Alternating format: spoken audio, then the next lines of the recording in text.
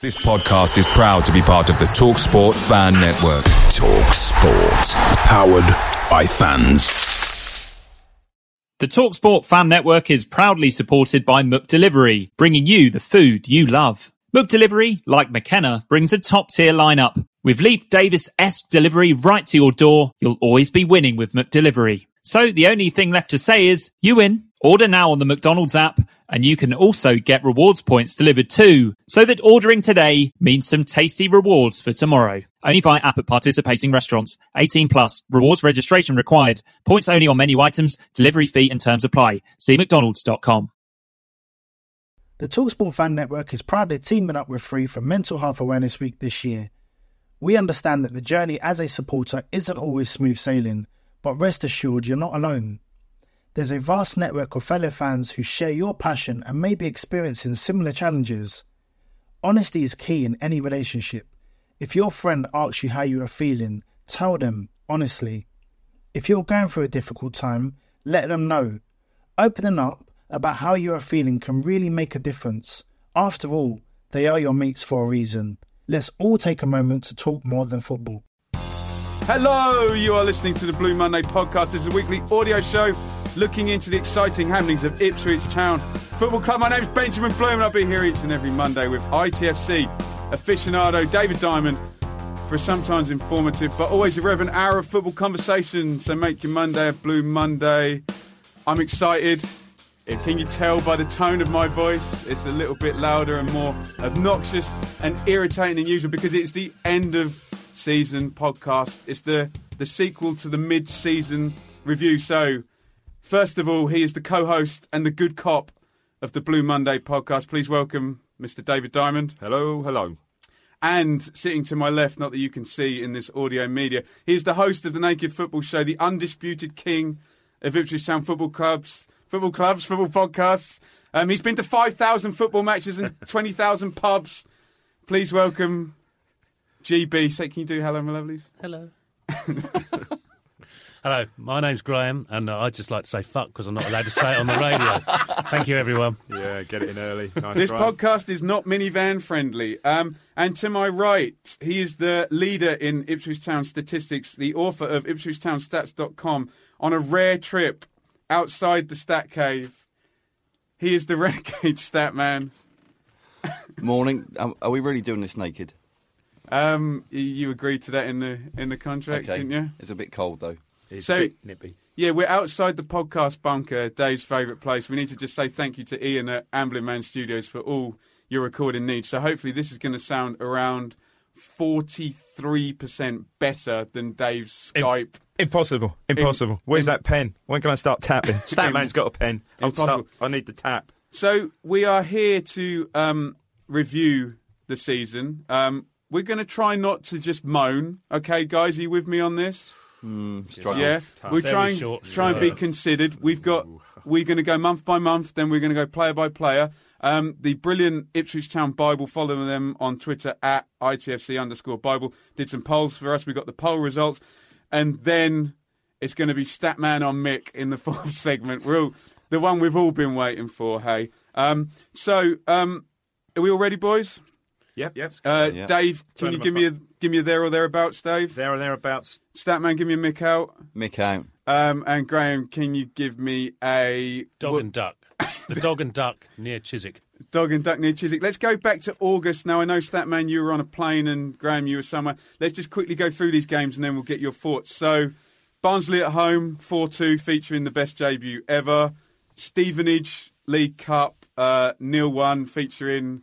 me and Dave spending half the second half watching a seagull. The first example of the season of some interesting squad rotation. We had Brentford 0-2 away with the possible breaking in of Webster, a couple of early mistakes from him, and that Douglas sub at 2-0 down. We had a 0-0 at Wolves with a disallowed goal from Murphy and a penalty saved by Bart, another mistake by Webster bedding in. We had the nice 1-1 draw at home to Norwich featuring Murphy in beast mode and Jonas Knudsen with the goal. And then we had a Preston game overshadowed by the absence of Murphy out of the squad and off to Newcastle.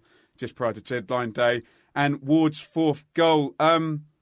David, do you want to go first on the start to the season and August in general, sir? I think one of the most significant things for me that happened in August was that Stevenage game. Not me, you, and Guy, our graphic designer, watching the Seagulls on top of the Sir Alf stand, but it was McGoldrick's injury against Stevenage, wasn't it? So we did the squad rotation, and I believe first half was awful. I'm pretty sure McGoldrick came on at half time, and that's when he did his ankle. So we should have savoured the Dazelle that day as well. Yeah, well, knowing what we know now. No, exactly. So that was, I guess, a bit of a significant point for me. I mean, the Barnsley game was great, as you said. Incredible debut for Ward, but after that, okay, he scored against Preston. Then, well, we'll get to this, but in latter months, maybe flattered to deceive a bit, but that not necessarily his fault. And the Norwich game, for me, one of the best games, certainly, of the season, perhaps other than the Newcastle game, which we'll get to also. I thought the Norwich game was a good game and could have gone either way. And obviously, the other big thing that you hit on right at the start, Daryl Murphy, who was quite correctly said probably, in my mind, had one of his best ever games for the club against Norwich. But a few days later, he was up the road to Geordieland and obviously never replaced. But I think I had a quick look. I did have a quick look last night. I think it was a reasonable start. Was it 1-2, drew 2, lost 1? I don't know what our position was after. Yeah, win against Barnsley, 2 draws. Win against Preston. Yeah, win against Preston. Half decent points wise, it's reasonable, isn't it? Yeah. I think we were 11th. I think 11th, and I think for once your extrapolation seemed quite good. Oh, was it over 60 points? I think it was like 79.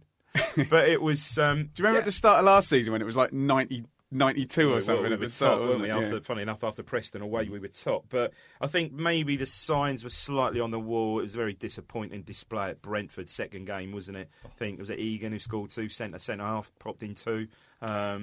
So perhaps some of the writing was on the wall there. And again, you make a very good point. I think Webster was certainly bedding in. Yeah. Graham Blackburn on August. I'm a bit like Statman. We were having a love fest, weren't we, Statman? You were away on holiday, weren't you? I was away, so yeah. So I didn't see the Brentford or the Barnsley game. And in fact, the same happened last year. We had Brentford away, didn't we, as our first game? Yeah, we won. Yeah. No, we didn't. We didn't. We didn't. I was in a injury time. I was in a hotel in somewhere, Pruitt, and we were 2-0 up with 0 minutes to go. So I thought, we're in. I'm going to have a shower, and I came out, and the missus said it's 2-2, and I sort of wanted to just punch her. I said, "You're joking," and it was. I just didn't believe her, and I can't believe it. Sorry, jumping in there. I remember being on the terraces that game, and we were singing, we are top of the league, and I think Norwich were losing or whatever, and I thought, this is it. We are going to do it now. Rubbish. But yeah, August wasn't great. So I didn't see that much of August. What was the first one I saw? Wolves away I saw. That was August, wasn't it? Well, yes. I saw Wolves away. Should have won that. Had a goal disallowed, didn't we? We did. Definitely. Unfairly so, yeah. Yes, absolutely, yeah. Oh, we had another goal disallowed in August as well. We did, home to Norwich as well. Who scored that one? Yeah, no, we don't want to go. Is it the first mention of Dougie? On our podcast, we gave the Lino the benefit of the doubt on that one. That was a really impossible one to call with him coming out. Statman, your thoughts on August? Biggest disappointment for me was that I was on holiday in Mallorca and I couldn't use my Ladbrokes account to bet my usual 4-2 on us to beat Barnsley. So I remember sitting on the runway saying, now about to take off, and when I land I expect Ipswich to win 4-2. Landed in Luton or Gatwick, I can't remember, driving along the whatever road it was, M25, and they went, there's been another goal at Portman Road, and they went, right at the end it's Ipswich 4, Barnsley 2. I nearly careered off the motorway there, but it was an all right start to the season. Yeah, I think the biggest point that we want to talk about is Murphy, and Murphy, particularly at Norwich. If you look at that goal, his hold-up play, we never replaced him, and we'll find out as we go through each month the big impact that had. Well, and the biggest impact, looking at the stats on Aerials 1, he was the only striker. I think he was 5.8 per. He was in bearer zone of winning headers, and all the other forwards, given the way Mick was playing it. That last game, he was absolutely. I know we said it before. He was absolutely outstanding. Maybe he knew he was going, and that was absolutely his sign off. Yeah, I think so. But we did start the season with a new record. We obviously with Grant Ward being the first sub to score a hat trick. Amazing, and all those goals came in the second half in that game. First half was fairly nondescript, 0-0. First half was pretty nondescript, and then hang on, second half was it? Or you've already scored within like 40 seconds, didn't he? It was, and then incredible. Let's go to September. And Reading 2-1 away, penalty hell there. Then one of Mick's weird away wins, 1-0 at Derby, Luke Varney with the goal. And then starts the incredible goalless streak, a missed chance at home against Aston Villa, which did for Roberto Di Matteo, if I'm remembering correctly. A 1-0 defeat away at Leeds, and Chris Wood with the goal, and a 0-0 at home to Brighton, and the goalless streak goes up to 3. Statman, do you want to go on September? Well, Derby, I think when we beat Derby 1-0, we were up to 8th, but then you say we lost the next... Well, we drew... No, we didn't do any of that. We didn't score in the next 5 games. We didn't score in the next 5 games. If you just wonder why I paused there, Ben is just sort of waving his hands around and stuff. Keep going. Just if anyone has their phone turned on, turn it off. He's very professional. But I think, it followed up the fact that we sold Murphy, and then, the next month we went 5 games without scoring a goal. Interestingly, the game against Villa on the 17th of September, that was the last time we were in the top half of the table. 17th of September? Yeah. Yeah. My goodness me. Should we bring Graham Blackburn in here? Because Murphy was replaced by one Johnny Williams. I was one of the mugs. Oh, no. I was one of the mugs sat on Twitter waiting for the sign-in, and they put a little klaxon tweet up, new sign-in in 5 minutes, and we're all sat there waiting for it. And here's Johnny. Now, Graham, you're a big Johnny Williams proponent. What went wrong there? Well, McCarthy didn't play him for most of the time, and he got injured again, but he's been fit for the last few weeks, and now he wasn't even on the bench, and now he's gone home. This is, I think David will agree with me here. I think it's a travesty, because I think he's probably the best midfielder in not, I nearly said the country then, in the division. And I was thinking last night when we were talking about what to say, and I was thinking there's a little trick he did at Brighton, which I've never seen anyone do before, and I thought, blimey, that is just so classy. I can't remember. I think we made a goal out of it. It was from a corner. He did for Murphy. It was about 3. That was in his first spell. I knew David would remember that. Yeah, he did for Murphy. He did him on the touchline, didn't he? Incredible. Yeah, and I thought, God, that's some player. And going back to what we said on the show the other day about the guy Bannon, is it, played for Sheffield Wednesday.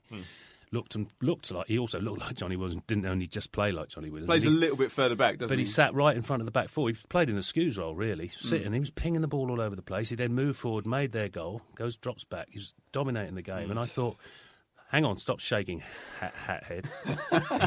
and I thought, that's something McCarthy, regardless of what you think of Williams or whether he's injured, but McCarthy wouldn't even think to do that. He wouldn't think, I might put Johnny Williams or another back in that role because it could do something different. But he wouldn't think to do that. He's going to have, as I think Sam said the other week, we're going to have Skews there, 5 out of 10 every week. That's reliable. That'll do. It's only 5 out of 10. He'll play it sideways, but at least that's reliable. And that's McCarthy, isn't it? It seems. I'd have Johnny Williams in my side, even if I put him in goal. And there you have it. David Diamond on September. Is there a direct correlation between Murphy being sold and no goals going in? I think very much so, really, yeah. But he did he not bring in Leon Best as well? Was it at that point? I think so, wasn't it? Luke Varney came in at the end of August. And of course, Luke Varney scored against Derby, fair enough, but Leon Best just didn't really cut it, did it? It didn't really work. And I agree, I've got to say a bit on Johnny Williams. I do agree with Graham. That was very much up to a point. What a potentially, and I think potentially a great player, but I honestly think, looking back and with hindsight, he was injured when he signed. Yeah, he was. And then, of course, he's just going to be one of these players because he's slightly different to Bannon. He's much more direct and he's a runner with the ball, much more direct. So I think he is going to be a sort of target. These players are quite rare, these players, So I think he is going to be a target. And virtually every one of his injuries I've seen, he's picked up like that. The one against Watford a few seasons ago. Probably the one at Wigan this season when he did his shoulder and was out. Yeah. So I just don't think, as much as you, I'm the same, I'd love to see him kept, but I just don't think they can take a risk. I don't think he'll keep him, sadly. I think McCarthy's doesn't want him anyway. But go on, sorry. Can I just add 5 words about Johnny Williams? What a waste of money. Yeah. Actually, I'll add a few more. He's made of glass. It just he came injured. He then got fit. Then he was injured. I do tend to agree with you, but perhaps he was bought to perhaps just pacify pacify, I think. Exactly, I was like Graham, over the moon. Oh, Johnny Williams is back. Fantastic. Brilliant, we're going to win the league. For a start, I didn't realise he'd signed him injured, so, yeah. Yeah, that was a bit... But the other thing that also happened, I remember going up to Playford Road at the end of August, and my son went and saw the players and stuff. Mick McCarthy and Terry Connor were there. They were fantastic. You know, Mick, and you know, as a person, is brilliant. I'd always say that.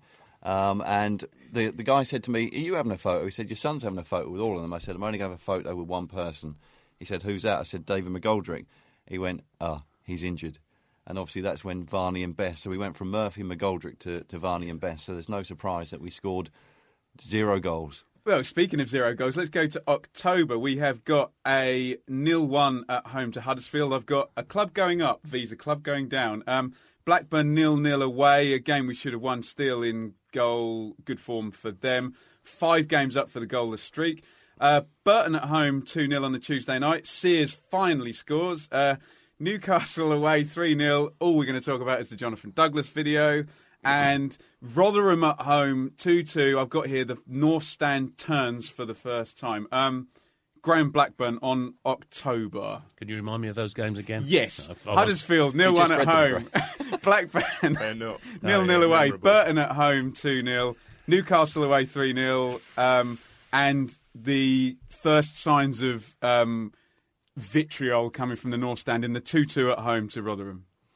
Yeah, well, Rotherham again. That was it Dougie and Skews at centre midfield, back defending again. And the year before he added Hyam to the trio. Why aren't you using the correct collective noun? Yeah, Scugless. Yeah, sorry. You can't create that word. This is the creator of Scugless. I know, I forgot. He was the creator and the man who buried it as well, don't forget. Yeah, exactly. And then he was resurrected again. He's resurrected. Oh, don't spoil Mail sorry. whenever it was. Alien ignore that resurrection. But that's when I started to have real problems with McCarthy. Because I was never a McCarthy out guy, because I think his previous record speaks for itself. But it does seem that he's looking. The dinosaur analogy is very apt, isn't it? And especially home to Rotherham. Little arms, yeah? Yeah, little arms. And that big roaring voice, Tubby, Tubby. And he played 2 central midfielders, defensive midfielders at home to Rotherham. The year before, he'd only surpassed himself the year before when he played 3, Do you think he could play 4? You know, like Tony Pulis plays 4 centre-backs across the back 4. We play 4 centre-backs, not 4 centre midfielders, 4 defensive. I mean, it beggars belief, especially at home to Rotherham. That was the one that really made We were playing at times with 8 defenders, weren't we? Come on, let's face it. And the way he keeps saying, I keep matching the other teams. What are you doing? At home to Rotherham, you don't match Rotherham. It's just lazy. It's almost like, well, what are you doing? I'm going to play 5-3-2. Yeah, I'll do the same as well. Yeah, sounds good. It does seem For like me, that, I slightly disagree. I go back to the Huddersfield game. We lost 1-0. I think the crowd started to turn then. Yeah. 70 minutes, we had our first shot. The ground, not necessarily just the North Stand or Sir Bobby Robson stand, but started singing, we've had a shot and stuff like that. Oh, okay. Mick looked a bit irked by that. We then went through a few must-win games, which we didn't win, but we kind of always gloss over that for Mick, because that's fine. Fake news. We ended up at Rotherham, and for me, that's when I really turned into this is it for me and Mick. I'm no coming back, and that's the most negative our Twitter feed has been after the Rotherham David game. McGoldrick, my favourite player, best technical player that we have at the squad, far better than Johnny Williams, and he scored in the 96th minute. My son and I remained in our seats. My daughter was jumping up and down and clapping and stuff like that. Statman voted Remain. Yeah, and I just said to my son, I just can't get up and celebrate this. It was a draw, but it was a loss, David Diamond on October. Yeah, I would go back to that Rotherham game. It was almost even where I sit, they're fairly, Fulham where I sit. But yeah, when the McGoldrick goal went in, it was almost people, oh no, not saved him, because let's face it, it didn't save his job or anything like that, but probably saved a little bit more pressure than he would have been under anyway. October, what were again? It's so not memorable. Huddersfield. Huddersfield at home. Thought Huddersfield at home was, and Statman made a point. Yeah, there was some signs of turning, because yes, I remember that. I don't think he's right. We didn't have a shot for the first hour or so. That was my first thought on Huddersfield. They're really, really well organised. They weren't fantastic in that game, but I remember seeing that Aaron Moy played, and I raved about him on the show, didn't I? He just got hold of the ball. He just ran the game. Really. They were solid, really, really solid. Speaking to Graham's dinosaur analogy, this is the first when we've got Wagner matched up against McCarthy, and we had an argument on air. I said they're fitter, and you said, well, why? Why should one team be fitter than the other? But maybe we're starting to see new managers with new methods. And again, I think Statman or Graham just said it about lazy. What always annoys me, and it really does annoy me, especially when we're playing at home, is that he always seems to set his side up to react to how the other side's playing, not saying, right, I'm going to play 4-4-2, I'm going to play 4-3-3, let them deal with it. This is how we're going to play. And that really, I think, certainly annoys me, and I think annoys majority of the fans. And he'll come out and say it in the Thursday or Friday press conference, won't he, as well? Oh yeah, we're going to match them. Well, why? Yeah. Just wanted to add a little bit about the Newcastle game. Obviously, they scored their first goal in 59 seconds. Oh, yeah. And after 50 passes as well. And we didn't touch the ball. Didn't every one of their players have a touch as well? Great goal, wasn't it? You can't really legislate too much. Men against boys, that game. Yeah, it was, I think. Right, we're going to November, and all of a sudden, from a strange, unlikely area on the left wing, the goal-scoring problem is going to be solved as Tom Lawrence announces himself as actually being brilliant at Sheffield Wednesday with a ludicrous goal in a 2-1 win there. Then my most head-scratchy game of the season, a complete tactical shitstorm and meltdown at home to Forest. I didn't want to talk about that because my doctor said I can't. And then QPR at home, easy 3-0 win against a terrible QPR team. Statman on November? Well, working backwards there. So QPR, obviously their keeper did that fantastic rush out of the air. Smithies, that was it. And then sort of the side header. For me, Forest, biggest trolling ever in the Championship this season was when the Forest manager took off Sombalonga when he was 2-0 up. And I think he thought, I'll tell you what, I've got this game won. I'm going to take my striker off. Obviously, if Sombalonga scored after about 17 seconds. Yeah. All right. Well, I think it was 17.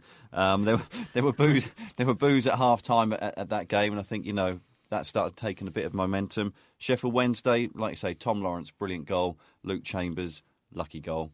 That was Berra's header was going wide, and Chambers knew nothing about it. But we got 3 points, much needed, particularly after the Rotherham defeat, which I know was a draw. 2 points per game in November. Hey, David. Yeah, it was an odd one with Lawrence, was it? Because that was almost out of the blue. Because I think from my memory of the season, back in the early part of the season, he wasn't a starter. He was in and out of the side. You said you liked his corners and you liked his, but you didn't know player there. where it was going. A bit like I just spoke about Johnny Williams. A very direct player, and likes to he gets the ball out of his feet and likes to commit square defenders up, commit defenders, run at them and beat them. So I knew there was a player there. I mean, that goal was just top draw and incredible, ridiculous, amazing goal. And we'll get to it perhaps in our goal of the season section later. Our Tom the Forest game was just, their goals were just cluster fucks, weren't they? Yeah. But the second half, perfectly honest. But don't you remember McGoldrick? A brilliant move. There was a 1-2 he played with Lawrence, and Lawrence, brilliant flick, set McGoldrick in. I think it was at 1-0. I think it was at 1-0. Yeah. And it was an odd one. You think, he's going to just roll this in, and he tries to curl it, and one of these again football cliche, good height for the keeper, but instead of giving him no chance and slamming it in, he gave the keeper a chance, and that was a bit of another cliche game turner, really. But we're very disappointed against them. And I mean, look at it now. Forest, spoiler alert, played them twice on Sky Live. 0-5, scored none. I mean, awful, bloody awful. I've recorded that game, so you've just told me we lost to Forest. Oh, sorry, mate. Have you got DVR then? Give me what the other games? Just Wednesday, Forest and QPR. I mean, QPR were just shocking. QPR, was Holloway there at that point? Yes, they beaten Norwich the week before. Was that his first game? No, second game, right? Yeah, they beaten Norwich. Yeah. QPR were dreadful, but the point you made on Smithy was again a comedy moment. He swept the ball with their Player of the Year awards. Well, and we'll talk about this, as in clubs having no other players to vote for other than their goalie. Graham, Blackburn on November. I can't really add much to what's already been said by the esteemed colleagues. Okay, across you the can road. go. However, I do, obviously the Tom Lawrence thing was not only the goal, but introduction of Tom Lawrence was a big thing. So Yes. Well, and all of a sudden we're going to start scoring some goals. Sorry, can I just say for the listeners and for me that when you said Graham, Blackburn on November, I'm thinking we didn't play Blackburn on November. No, just suddenly right. Apologies, Graham. Just to not wreck your brain, that's going to happen again, possibly in January. Right, I'll make a note of that. Make a mental note. We'll say Graham's surname is Blackburn. I think just going back to that game, we said about Lawrence being in and out the side, just Lawrence scoring that goal just gave him the lift, didn't it? Just I gave agree. Him I can do this. I can really do this. And then he proceeded to do it every other week. Sheffield Wednesday are possibly going to end up in the playoff final. Oh, here I am on halfway against the team in the playoff final. I'm just going to run round all of them, curl it in the corner because whatever, Right, Graham, you can go first on December. So we go away to Bristol City and we lose 2-0. I watched a video yesterday on YouTube. Someone's put together, Elliot on Twitter has put together all the goals we conceded through the season. We conceded a lot of penalties. Yeah, Bristol City had a penalty there. Cardiff 1-1 at home, famous for the Sol Bamba meltdown and red card. Birmingham away 2-1, which has been remembered now for being Gary Rowett's last game, and then Birmingham scored about 0.4 points per game for the rest of the season. Now, this is a weird one. Wigan away 3-2. Dazelle starts. Pittman scores twice, and we score 3 goals on a very foggy day. Fulham at home, 0-2, where we were completely decimated. I think that was possibly the start of Fulham really pushing on, zooming off.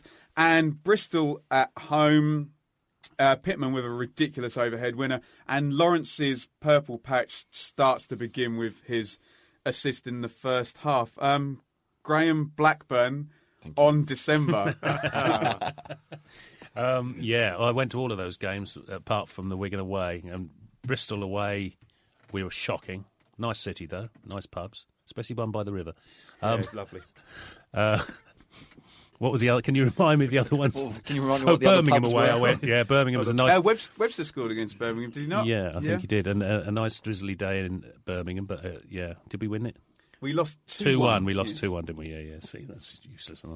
I just remember the places and the pubs. I don't remember much about the football anyway. And then Lawrence again. What did he do? Did he play? He started being ridiculous at the end of the month. That's right. Yeah. That'll do for me. David Diamond on December. Yeah, I mean, what I remember most about December is obviously didn't we do the mid-season review the day after the Fulham game? Pretty much. And the day before the 5-point plan, annoyingly. Yeah, that was fresh in our minds. I mean, that's the only time this season. I only went about 3 away games, confess up now. But the only time I really saw us completely outplayed maybe Derby. Sorry, Derby we'll get to. But was Fulham. Fulham were excellent that day. And that's when we saw that midfield 3 of Kearney, Johansson and McDonald totally outplayed. Yeah, good result. I mean, again with hindsight now, those 2 victories, spoiler alert for what comes up in April, but those 2 victories over Wigan with a season, were the season there and then really, because turn those around. And other results, I remember the header from Webster at Birmingham, which was obviously Rowett's last. And he's now at this point starting to. He is show. Now seeing this guy's a good player. Really show. Bristol City away. I think Graham. I will fess up to this as well. I think my son managed to get a stream of that one, and we were dreadful that day. Absolutely crap. Was it memorable for a ridiculous save from Bart? Mad one. And a great goal by Luke Freeman as well. Oh Christ! Yeah. Luke Freeman smashed one in. So it was. December petered out not very well, really, did it? Not great. Renegade Statman on December. The highlight for me is, like you said, was the Sol Bamba sending off. Oh Christ! Brilliant. Yeah. Neil Warnock and stuff at Cardiff. So that was a highlight. Wigan. Wasn't that the time when your favourite player got injured again, Johnny Williams? Was that on the running track. Shoulder, wasn't it? Yeah. I think it was the last time that he played for us. We then came back, played for the under-23s a couple of games, and then McCarthy just got rid completely, even though he was fit. That would have been the only start, was it? Did he start? Oh, he was on the bench a lot of times. So when we get to a QPR game, it's when I'm going to go slightly over the board. But then we've got the Look forward to that. Fulham game. Fulham game. If there was a definition of describing what our season was like, you just look at the Fulham game. We were totally outplayed by a sexy foreign manager with some good fast flowing play. Yeah. But it was the Fulham game where the fans started their famous chant about what they thought about Mick McCarthy's style of football and stuff, and also Marcus Evans for the first time came in for... I record all sorts of rubbish on my spreadsheet. No, love it. And Marcus Evans came in for a bit of stick as well, and the crowd had started to turn. So we move into January with McCarthy gone, hopefully. I don't know. I haven't got there that far, but surely he can't continue after now. Yeah, but the transfer window's about to open, so surely that's going to change everything. Yeah. Right, so we're going into January, and we're going to Shepherd's Bush at the start of the month. And this is a really important game because this is the 3-5-2, because we did not expect this to happen. I've been pappling on about this for ages, that Chambers would be better suited and we'd get Kenlock and Emmanuel. I went there. We played well for the first half. We conceded a crappy goal from a throw-in, and I'm sat there like going, this is great. 3-5-2, Skewes looks more comfortable. Everybody looks better in this system. And then, of course, that substitution at 1-1 and another ridiculous goal from Tom Lawrence. I'm going to continue, guys. Lincoln 2-2 at home in the FA Cup, and they're billion fans. Great day for them. Blackburn 3-2 at home. By the way, we're in Tom Lawrence peak ridiculous zone now. He scores 2 against Lincoln, 1 against QPR, 2 against Blackburn. We knocked them off, as Dave points out. The record against Wigan and Blackburn, those 10 points, is very useful by the end of the season.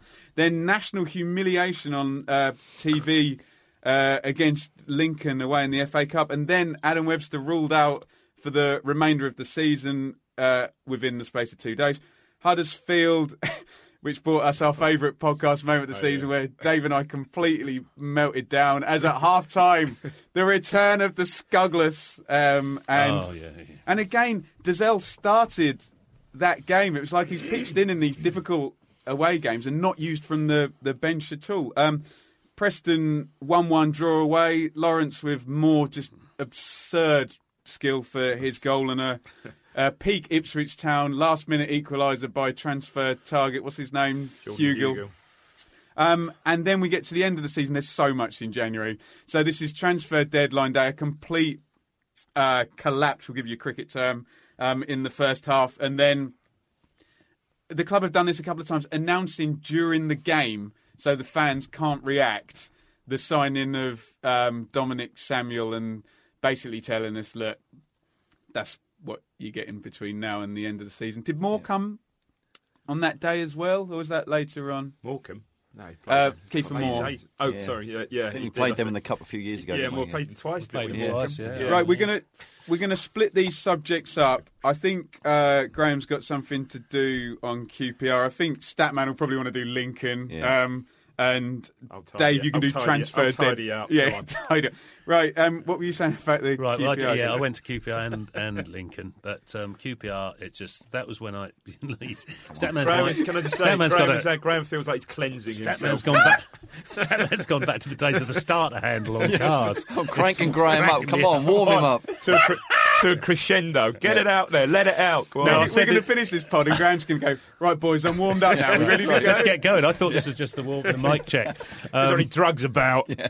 No, I think you know what I'm going to say at QPR. We battered them. Well, we didn't batter them, but we were well on top. They scored, but even then that was against the run of play. We were still on top. And on the bench he had Sears, Dazelle and Williams and another. At 1-1. And 1-1. We were on top, and they're all warming up. And I said to my mate, what do you reckon? Sears, Dazelle maybe? Or I'd go for Williams. And who comes on? Well, we don't need to say who comes on. And we lose. And as a direct result, I think, of whoever it was that came on, which rhymes with the word ugless. Do you remember that we were chanting, we're going to win 1-1, I think, when Douglas came on? Yeah, really, guys, can we all just agree that the 3-5-2 was a good thing? Yes. And it put a lot of players in their right position. It finally got Chambers off from right back into centre back. It got Kenlock in the team.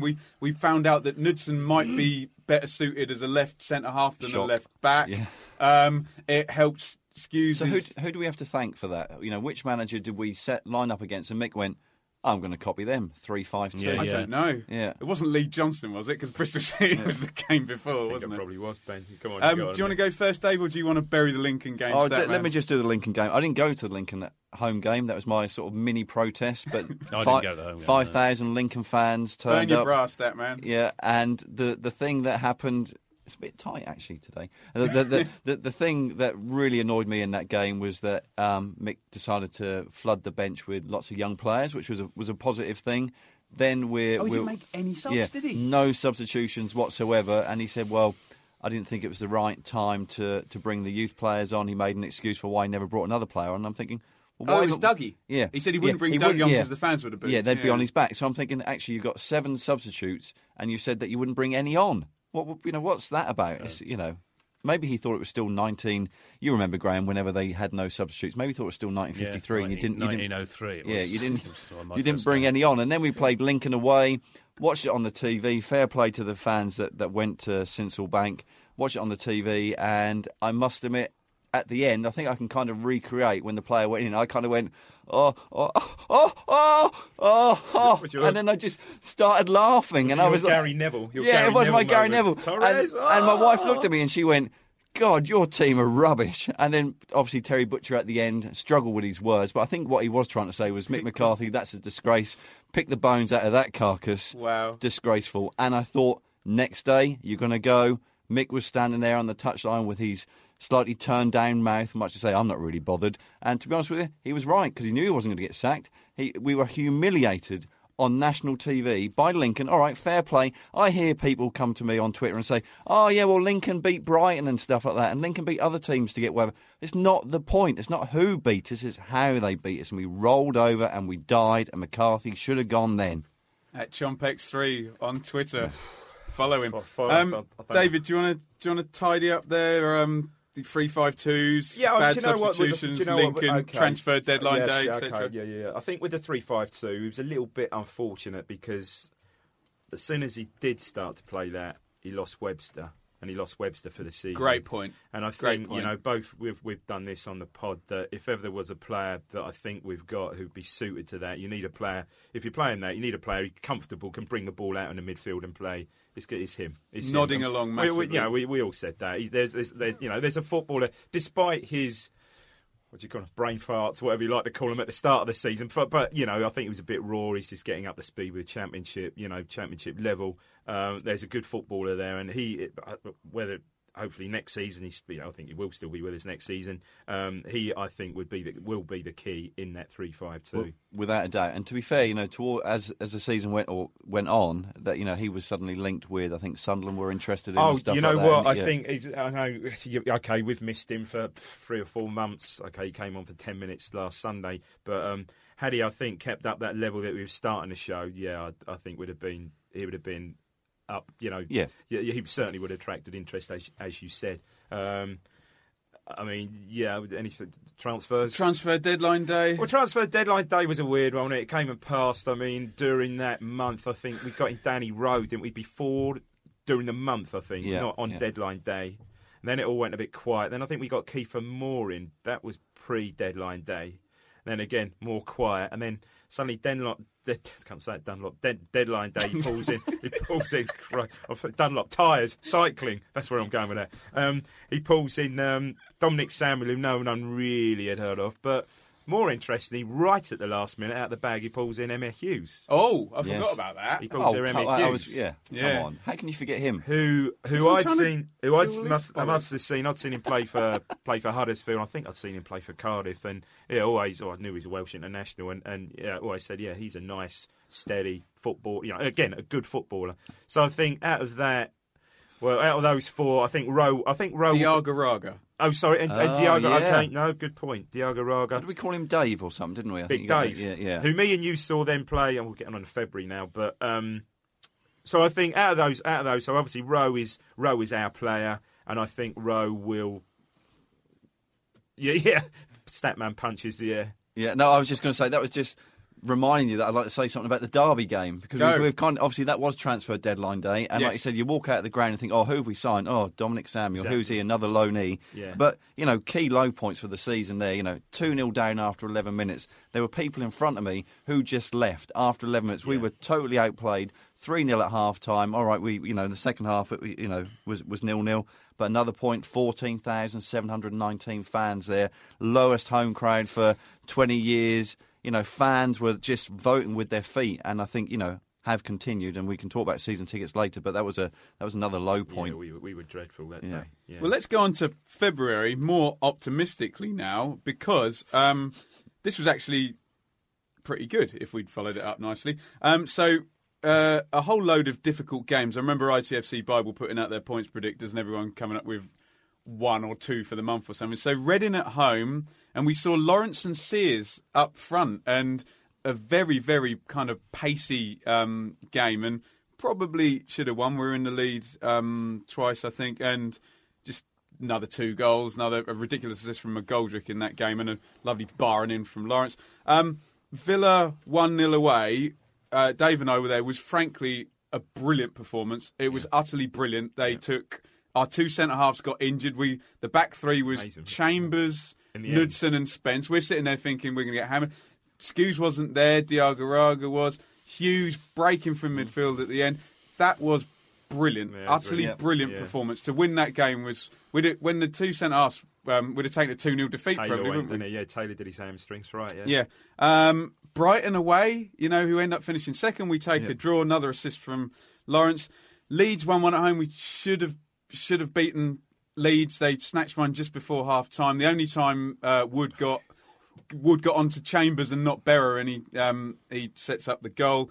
And then Norwich 1-1, where Jonas Knudsen became a permanent Ipswich Town hero. Do you want to go first on February, Dave?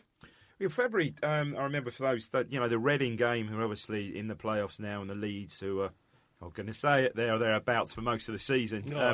Actually, I thought we almost outplayed both of those. Certainly Leeds. Reading, I remember scored a beater score, quite a worldy equaliser, I think, from outside the box. We were crap from a corner, though, weren't we? Yeah, we were poor from a corner. But that was the month, if you remember, after the dross of January and the Derby defeat at the end there, and the real apathy surrounding the transfer window.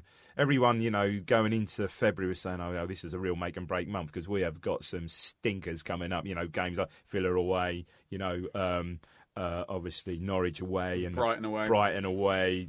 But obviously we got through that month unscathed. But I think as Stat said earlier, we only win one game? One game, yeah. One game, which was probably the hardest of the lot, the Villa away game. Let's face it, Norwich away, yes, a great point, but we pretty much stole it. I think that was Bart's best game of the season. We pretty much stole a point there. If we're honest, they battered us, really. So to come out of February relatively unscathed and to pick up a few points was probably good. If you then go and beat Brentford, Wolves and etc. Right, Graham, Blackburn, 3-5-2s, lots of draws, Tom Lawrence being brilliant. Well, February ended up turning out to be a good month, and also the first game against Reading was the first time I remember going back to the pub and my mates. Did you have fun? Yeah, I did. I went to the pub. Yeah, actually, yeah. But first time meeting guys in the pub, and they're all saying, actually, that was really good. And a 2-2 draw at home is not normally really good. You're normally moaning. But they were really up for that. And then, as you say, we had a really decent February. I know we were a bit lucky against that lot up the Rud. But, February was all right. I thought it was a turning point. But also, first 2 games, I think, Skews was out again, wasn't he? Diagaraga came in and did really well. Then he couldn't play. It was nice to see, because I never could win my arguments about Skews because he was never dropped. No. Do you know what I mean? So you never saw an option. You had two games where he didn't play, where Diagaraga did. That's hard to say. Dave Digger, as I called him, and then. And then, of course, he had to bring Skews back because when we played Leeds, he was ineligible, right? Yeah. And then, of course, that's it. Once he's got Skews back, he's never going to drop him again. So Diagaraga didn't really get another look in, and I thought we performed better with him rather than without him. Yeah, go on. Sorry, one player I didn't mention. Obviously, I will get it in now. Spence, of course, came in as well, didn't he? Who we expected very little from, and I think we'd all agree surpassed expectations. I didn't. Stat is shrugging. Positional play worries me. He was not with a club. he was not with the club, and suddenly he's turned into playing our right back. You know, I wish Mick would stop trying to pick these little gems out, you know, and say, "Oh, I remember when I got Jordan Spence, no one had him, and look, suddenly I've now sold him for $8 million to." Would you not think he's better than the right back we've had for the last 3.5 years beforehand? I'd rather have Josh Emmanuel in the team. But, yeah. I mean, why he's been playing Chambers there all the time is beyond me. You know.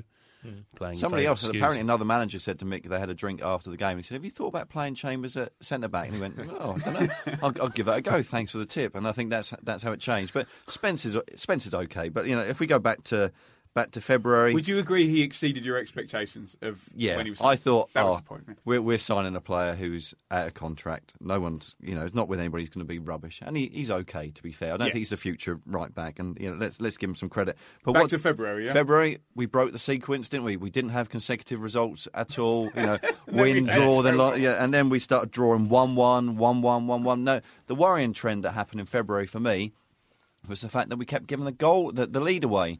You know, Reading at home, 2-2 twice in that game. Yeah. Brighton, Leeds, but Leeds. I want to talk about the Leeds game, which was fantastic because Franz Tyson and Arnold Muren were in town, and they were there to sell Tom Van Hulsen's excellent book, Game Changers. So you know, you should look that up and buy that. Great goal from Sears as well against Leeds. February was okay, but when we talk about it, you know, we are talking about 2-2, 1-1, 1-1. You know, I know we've got the Villa game in there, but it's brought into context by what happens in the next month, which we shall go on to. So Brentford at home, 1-1. The draw streak goes to 4. That was a bit lame because it was like you've drawn all these games. Now, you know, Brentford are kind of fair to middling. Yeah. Let's go and beat them. Wolves 0-0, which I think Dave said was the most boring game of the season on the pod. Barnsley 1-1. I went on the EFL podcast and the presenter said that was the most predictable thing he'd ever seen, non-Ipswich fan, a 1-1 draw and Tom Lawrence scoring. Yeah. And then all of a sudden, 6 unbeaten switches to 7 without a win when you lose 3-1 away at Cardiff. Dave, do you want to do March? Yeah, I mean, March was disappointing, really, because you'd got through, as we said earlier, we got through February relatively unscathed, all right, with 1 win, but no defeats, and picked up probably, over the course of the month, certainly a couple of more points than everyone had predicted in February. And the most disappointing thing was those 2 home games in 3 or 4 days, Brentford and Wolves, where we just didn't. Brentford were quite good. I'd always sort of push Brentford. I think they're quite good. But I agree, Wolves, especially, where you think, right, 2 wins here, 4, you know, but instead you draw 2, so you in effect 4 points down, but 2 wins there, and you've got some. Not saying we're going to push on the playoffs, but you've got some momentum there. So I think we lost in those 2 games. We sort of lost a bit of momentum there for sure, I agree. And missed certainly a chance to push on. Do you want to come in on March there, Graham? Not really. I was quite depressed with March. Yeah. No, it's as you say, what was an unbeaten streak turned into a winless streak. Yeah. Can I just say to the excellent podcast listeners, now what you should do at this point is probably just go out and take your dog for a walk and make yourself a cup of coffee, because this bit is pretty dire, really. I've got a little notepad and all I've written on it is March boring. I really gave up at that point. It was another low point. And I don't know, did you get a Cardiff game? Were you at Cardiff? I didn't go to Cardiff, no. I think we were dreadful there. Yeah. I think we were absolutely dreadful at Cardiff by all accounts. Eek. We'll bunch April and May together, so this is going to be a bit of a marathon. There's 8 games here. Birmingham, who are terrible, come to Portman Road. It's a 1-1 draw. Finally, a win against Wigan, which kind of, I think, just pushed us a bit further. And finally, a goal from McGoldrick in that game as well. Fulham away 3-1, completely demolished, and some nasty scenes behind the goal there. A lot of Anti-Mick and Marcus chanting there. The Burton result, given what they've done this season, was a good result. In tricky, pissing down with rain, there's pressure on us, and they pulled out a 2-1 win there. Newcastle 3-1, a great day there. Obviously, the statutory peak Ipswich Murphy goal. Really good performance. Newcastle weren't at it, but I think we were. Rotherham 1-0 away with this odd weakened team and some nonsense about the integrity of the league. That was a bit embarrassing, really. Then Sheffield Wednesday chasing the playoffs, come to Portman Road just with more intensity and more will to win and more on the game. And then El Collapso at Forest. You just wanted, when you're in a nightclub and your friends are still dancing and you just want to go. Yeah. It's just like, can we just go? You're virtually in the taxi and you see them go to the bar and buy another drink, and it's like, can we just go? And all the players, they wanted to leave that nightclub, Graham Blackburn. The end of the season for you. Is a nightclub, is that like a discotheque? It's like a disco. I don't know where I'm going. No, one of the few... Is that not a U2 song, Statman? Discotheque? Discotheque it is. There you go. It is, Right, okay. One of the few highlights was when McGoldrick got back to fitness and started to play, as we know he can play. I know Statman loves him. I like him. Dave loves him as well. Yeah, but which actually begs the question... If Williams has made a glass, then you could say the same about McGoldrick. He's always been injured, so there you go. Both talented players. Now. Anyway, so that was one of the highlights, and also getting players back into position. Sears back up front, when not on the wing. Chambers in the middle. But then, of course, it towards the end of the season, it just went tits up anyway, didn't it? Frustrating after that. Yeah, excellent. I think a lot of it's half the players are on the beach anyway, and I don't, I think the frustrating thing there was after the great result against Newcastle. Well, the win against Wigan. Win against Wigan, I think, put us on to, was it like 49 points? So you're virtually there. Cleared it. Yeah. You're virtually that there. Little bump, wasn't it? And obviously the Burton, which you say was a good win. They're beating some good sides. There's actually 3 wins in 4 at that point. They're beating some good sides, and obviously Newcastle. And the disappointing thing Good statting. was that we didn't push up. Okay, there was only 3 more games to go, but why he made so many changes away at Rotherham? I can get it, but not so many, really. Make 4 maybe, leave the spine of the side, the core of the side there, and if you're ahead 1-2-0, whatever, then bring them on the hour or whenever it takes, but not to make 9. Why? It's all a bit black and white with me, isn't it? It's like we'll talk about Dazelle later, but I'm like, drip him in, sub 15 minutes. Exactly. If you look at his stats, I think he started 5, and is there 1 or 2? I think there's only 1 sub appearance from him or something, and isn't then there? It's just the latter games. I thought Sheffield Wednesday impressed me. They were better than I thought they were going to be. Okay, we probably, as Graham said, on the beach, they had nothing left to play for. They were solid, and I quite fancy them in the playoffs. They're really solid at the back, very, very good in midfield, and we know they've got a plethora of strikers. Plethora. And then Forest last week. If ever there was a predictable result, and if ever there was a team that Forest could choose to come and play, and needing a win.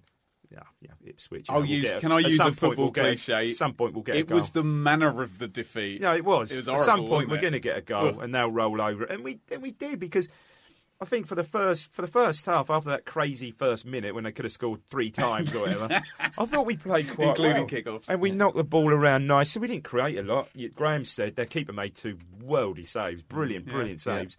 We didn't score, and then it was a soft penalty. I mean, I heard someone earlier, not here, but say that it wasn't a penalty. Well, I think it was Ray on your. Well, you saw it a bit. I thought it was a penalty. I thought, he's clever. Ward was clever, but I thought it was a penalty. His foot was Foot up was high. so He high, wasn't. yeah. Bart should go for it. But jumping in here for April, there's some Sorry. some highlights there. April the 1st.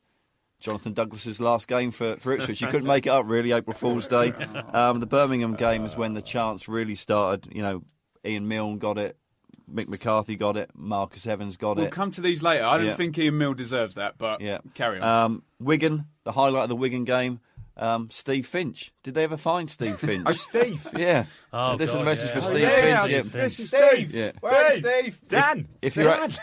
If you're out there, Steve, please come and help. Maybe he's going to be our next manager. But the Wigan game, we were 2-0 up. Finchy. Yeah, I like that. Finch out. I'm starting that already. Bloody good rep. We're 2-0 up against Wigan, and Bart makes a fantastic save to stop it going 2-1. Ball immediately goes up the other end. Great counter-attack and play from Ipswich. Can't believe I said that. We're 3-0, but I think in that game, that 3-0 was totally, we were... Bart made some... They missed some chances at 2-0. Come on, boys. They 3-0 is 3-0. And Bart Come made on. some hell of a Come saves. on, you can't fudge. It flattered us. I think 1-0 I'll give you, but 3-0 is Flattered is the word I'm looking for. Flatter us a bit. Newcastle, my notes are all getting a bit bored now. It's about midnight when I did this last night. Newcastle, but you said it earlier, Ben. It was a good game, but Newcastle were not looking like a team that were going to win the league. They were a little bit off the pace, I think. We were good though, weren't we? Yeah. We were good. Yeah, I enjoyed good, that. Yeah, it was good, and it was brilliant. Sir Bobby Robson clearly loves Ipswich more than Newcastle, so I hope some people in Newcastle... Well, we didn't sack him like Newcastle. No, exactly, yeah. So we can now go back to hating Newcastle, where there was some kind of weird love-in, which I didn't get because you sacked Bobby Robson. And then, like you said, we finished the season with, and if you want to sum up the season, our last 3 games, no goals, 5 against, 64,000 team changes... What even happened in the second half against Forest? I've no idea. All right, okay, Ken Locke was going to take you off. I know he was having a little bit of a torrid time. Josh Emmanuel will put you on. Danny Rhodes, you want to have a go? Anybody else want to? I can imagine him saying, "Who wants to have a go at left back? We need someone." No, I'm not doing it. And it was terrible. It was woeful. We rolled over and died. And the worst thing about the game was that the Forest fans, come on lads, we're guilty of it as well, and Forest as well. They started chanting at us, "We're more famous than you." Like I said, it was like 2 bald men fighting over a comb. It's not 1978 or 77. Like 2 bald men fighting over a comb. That's what it was like, isn't it? Unbelievable scenes. Right, and we are at the end. Played 46, won 13, drawn 16, lost 17 for 48 against 58. That was a 16th place finish with 55 points at 1.195 points per game, down 14 points and 9 places from last year. We're all going to go and have a piss, and we're going to be back in 5 minutes, player by player. You up for it, guys? Woo! Woo! Thanks, Uncle. Blue Monday are delighted to be partnered with TalkSport Fan Network and NordVPN, giving you the best possible offering for browsing the internet securely. NordVPN opens up global streaming options for content not available in your region by switching your virtual location quicker than Wes Burns running down the wing. NordVPN acts like your cyber Sam Morsey whilst online, protecting your personal data and sensitive info like passwords and credit card details from falling into the wrong hands. For about the price of an ITFC match program a month or a Blue Monday Telegram subscription, you can get yourself a NordVPN account which can be used across 6 different devices. If you need to rapidly change direction like Amari Hutchinson, there's a 30-day money-back guarantee. To get the best discount off your NordVPN plan, go to nordvpn.com/Blue Monday or click the link in the podcast or YouTube subscription to be taken straight there, supporting us here at Blue Monday in the process. Away days are great, but there's nothing quite like home comforts. The same goes for McDonald's. Maximise your home advantage with McDelivery. You in? Order now on the McDonald's app. At participating restaurants, 18 plus, serving times, delivery fee and terms apply. See mcdonalds.com. The TalkSport Fan Network is proudly teaming up with Free for Mental Health Awareness Week this year. We understand that the journey as a supporter isn't always smooth sailing, but rest assured you're not alone. There's a vast network of fellow fans who share your passion and may be experiencing similar challenges. Honesty is key in any relationship. If your friend asks you how you are feeling, tell them, honestly. If you're going through a difficult time, let them know. Opening up about how you are feeling can really make a difference. After all, they are your mates for a reason. Let's all take a moment to talk more than football. And we are back. We're going player by player now. So, gentlemen, we're going to use the marks out of 10 system this time rather than letter grades. It's a bit controversial, isn't it? Well, I think... I don't want to say Graham seemed to get a bit confused by the letter why am I grade. I can't go after anything after G and I'm buggered. So okay. I might say, what? I'll give him an H. Do we know how they're going to transfer? If I gave somebody a D in the mid-season review, what is that? Is that a what does 5? What does D correlate to? We'll put what's that you had to put at the end of your essays at uni? Your crap. Appendices. I'm sorry, crap. that's what I used to put. Soz. Right, we're going to go round the table. We'll go in the same order every time so the listeners get used to that formula. I'm talking crap now, aren't I? If you want to say anything about a particular player, why you've given them the mark, then please do so. So, Graham, Luke Chambers, 46 appearances, 4 goals. Only one of 2 outfield players in the division to play every single minute. Who can win a prize and name me the other? Alex Smithies. Outfield player. Alex Smithies. He's a goalkeeper. Aidan Flint of Bristol City. So only Chambers and Flint played every minute of the league season. Do you reckon you can get rid of that really long pause that was in there? We were all like, it's a bit like Countdown Conundrum, wasn't it? Graham, marks out of 10, Luke Chambers. Can I just do a bit of a prequel? Luke Chambers was a difficult one because he's played half the season out of position again, didn't he? And then only seemed to improve when he got back to his normal position. So I would have given him higher marks had he been playing in his normal position all the time. So at the moment, I would give him 6. David Diamond. I'll give him 4 as a right back, 7 as a centre back. Can I get a mark for the season? 6. 6. I'd give him a 7. I thought he was quite good, and I think, as we said last week, played every game, every minute of the game, and it's really good that he signed a new contract. So yeah, give him a 7. And I'll give him a solid 7 as well. Bartosz Białkowski, 44 appearances, lots of great saves, 35.9% pass completion. Yeah, not very good passer, was he? No. Great. Yeah, 11.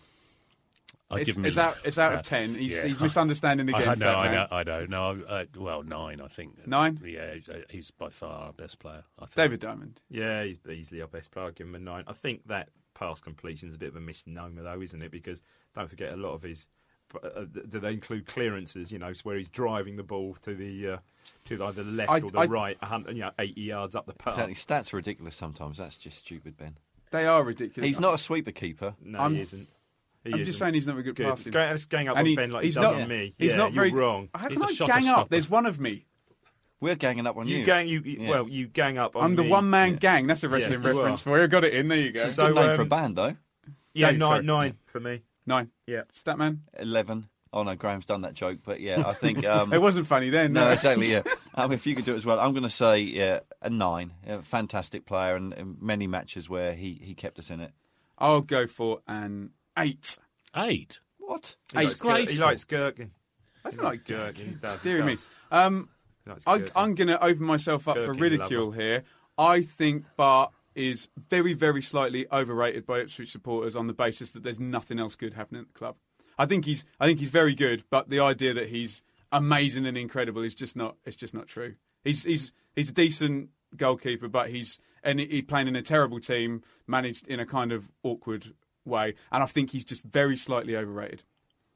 He's got a firm pair of buttocks, though, hasn't he? He's got lovely buttocks, nice facial hair, He's just a strong man, and the saves are virile. Yeah, at Wigan he made a double save where the second where it came back in, he had really strong forearm, held the ball, kept the ball out. I think he's very good. He's a good player. Very good player. Very good player. Just he's slightly overrated than by Ipswich fans. No, he isn't, but he's That's very wrong, good. Ben. I think you're wrong there. Graham hit him. Well, it's an opinion. Can't be right or wrong. You're sitting closest to him here.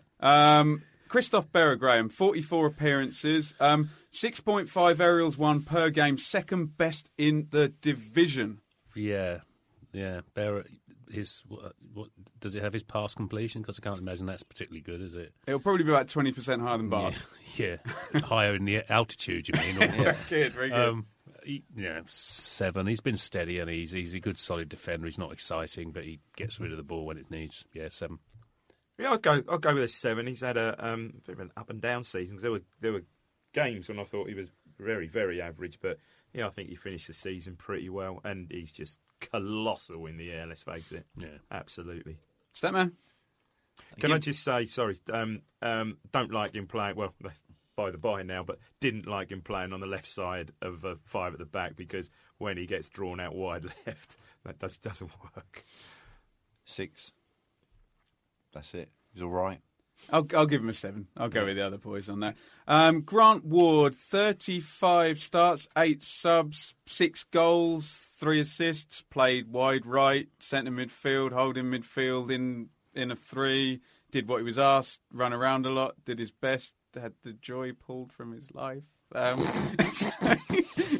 Grant Ward scored that best debut ever. Ben's just died. Yeah, I like Grant Ward, especially when he's playing in the middle. As you say, he's been played all over the place. Are we allowed half points? Can you give him a 7.5? No. Okay. He would have said that at the beginning, wouldn't he? Well, he didn't say you couldn't. Yeah. Well, I thought it was a given. Mick McGivern. 7. 7. Mick out. I'll go for 7. Who are we talking about? Grant Ward. I'll go with a 7. Yeah, much better. He lost his way. Crikey, he was okay, he had the brilliant debut, and then early part of the season he was good, and then he was slung out wide, and he just completely lost his way. And there were certain games I didn't realise he was there, for Christ's sake. Much better when he played inside in a midfield three. Much better. So yeah, I think he's a good player. 7, yeah. Good signing from Mick. Yep. Yeah, good solid 7. Good debut, I think. And if he plays in the right position, I think he'll continue playing well. 21? 21, 22, very young. Yeah, good signing. Very good player. Very rarely loses a ball. I like that. He's good. I'll go with a 7 as well for Ward. I think there's really good potential there, isn't there? Cole Skuse, 40 appearances, 79.2% pass completion. Best in the club, but 89th best in the division. Level with a favourite of yours, Dave, Mr. Shane Duffy of Brighton. Oh, yeah. I bet he hasn't scored his quota of own goals. He's got the best pass percentage in the club. Of course he has. Well, if you only had to pass... Come I on. was going to say, yeah, but Of course he has. I know he plays at like one yard left or right or back. Yeah. Of course he has, by miles. Yeah. Stats do lie, Statman, don't they? No, definitely. That's a given, isn't it? You put a spin on that. I never do that. I haven't put a spin on it. It's just... It's simply that's unbelievable. What about proper passes? Well, I suppose... Yes. 0.0. Yes, right. Anyway, Graham Blackburn, a rating for Cole Skuse out of 10, please. I'm not a great Cole Skuse fan. I don't think anyone here is particularly, but he does the simple things well, and then he passes it sideways or backwards, and I just not doesn't inspire. I still think Diagouraga in his two or three appearances was a better player all round than Skuse. 5. Please do them all like that. That was brilliant. Do you remember at the end of the last one, boys? He's getting higher, boys.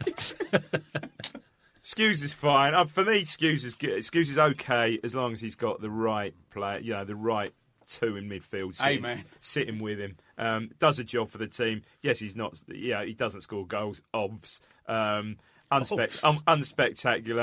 And Mick obviously loves him. He's never gonna leave him out when he's fit. When he's fit, he always plays. 6. Nothing more. Really. Statman? Sorry, 6. I was going to give.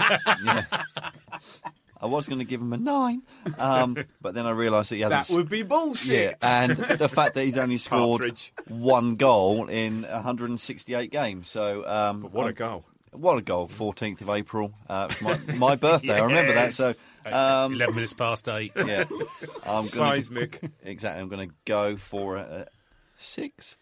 Yeah, I'll go for a 6. I completely agree with Dave. Skuse is only as good as the guy who he's playing with in centre midfield. And I hate to say this, I would be happy if he said, right, Dazelle, you're going to start in 4-2-3-1 next to Skuse next season. I'd be quite happy with that because Skuse can give Dazelle the ball, cover him, whatever. So I think he's as good as the guy who he is next to him. Freddie Sears, only 29 starts this season. 7 goals, 4 assists. You same old problem, isn't it? Playing him in his correct position and he suddenly scores goals. It's not rocket science, Mr. McCarthy. Yeah. Zabby. 7. Because he does... I thought you were going to do a Spence then. Yeah, Spence. That's quite good. That is quite good. Yeah, 7. Because he does a hell of a lot of work for the team as well, even when he's not scoring goals. 7. Yeah. 7. Yeah, I'd pretty much go with that. He's had a bit of a real wretched season, hasn't he? Again, playing out of position. Certain games he was just anonymous, and I'd always have a little bit of a dig at him because I always thought when he did get in good positions, his final ball was awful. Choice of final ball. But different player when he plays. When he plays in the front two, completely different player and shows what he brings to the team. So yeah, I think he's certainly worth a 7 just because of his overall work rate and his attitude. Brilliant attitude. Yeah, agree with that. Statman? Yeah, 7 for me, and I was really pleased against Forest where Mick finally realised when he substituted him that Freddie Sears isn't a winger, so I was really pleased that Mick had kind of cottoned onto that. That was good stuff. You're going to think I'm a big contrarian because I always stand up for him. It's getting harder this season. I'll give him a 6, but it's not his fault, is it? No. It's not his fault where he's been put. It was last season he was played out wide and he made a really good fist of it. This season the team's not as good and he's not been as good. So you're hungry, Graham? Yep. David McGoldrick. No, Jonas Knudsen, 35 starts, 2 goals. Yeah, well... Can I go on the 2 goals, yeah? 2 goals, one of which gets him an extra point, probably. Both get him an extra point. Oh, yeah. 5, I think. Yeah. Yeah. Dave? Again, another one of these players has had a bit of a split season, really. I just do not rate him as a left-back. I really don't. But I've got to say, as a left-sided central defender, he looks a better player. And because I think Mick, and we've said this before on the pod, I think Mick likes him because he's very strong in the air. And he's a strong player, strong sound in the air. Fundamentals, absolutely. Yeah. He's got the sound. So Mick will love him. For me, not a great left back. Okay, central, and I'd give him a 5. Statman? I echo everything that David said. He scored the 2 goals against Norwich, which I think would probably, we always like to score against them, which would give us a high point. I was going to give him a 7 for that, but then the other day he came cycling down Playford Road, right? I thought there was this bit strange, Playford Road, and I saw this guy cycling. He's got his phone held out in front of him, and he's talking on the phone, and next thing, he comes on the footpath, right? So I'm like, hang on a minute. We've got a special segment for people like that, haven't we? 4. 4. And can I down 4 for me? And I suddenly was about to say something. Next thing I thought, hang on a minute, it's Jonas. So I shouted at him, Jonas, get on the road. But I don't think he understood that. He just carried on riding on the pavement. So, he's a 6 for me. I just echo what Dave said and put a 5 in there, Statman, for me. David McGoldrick, 20... why do I keep getting this wrong?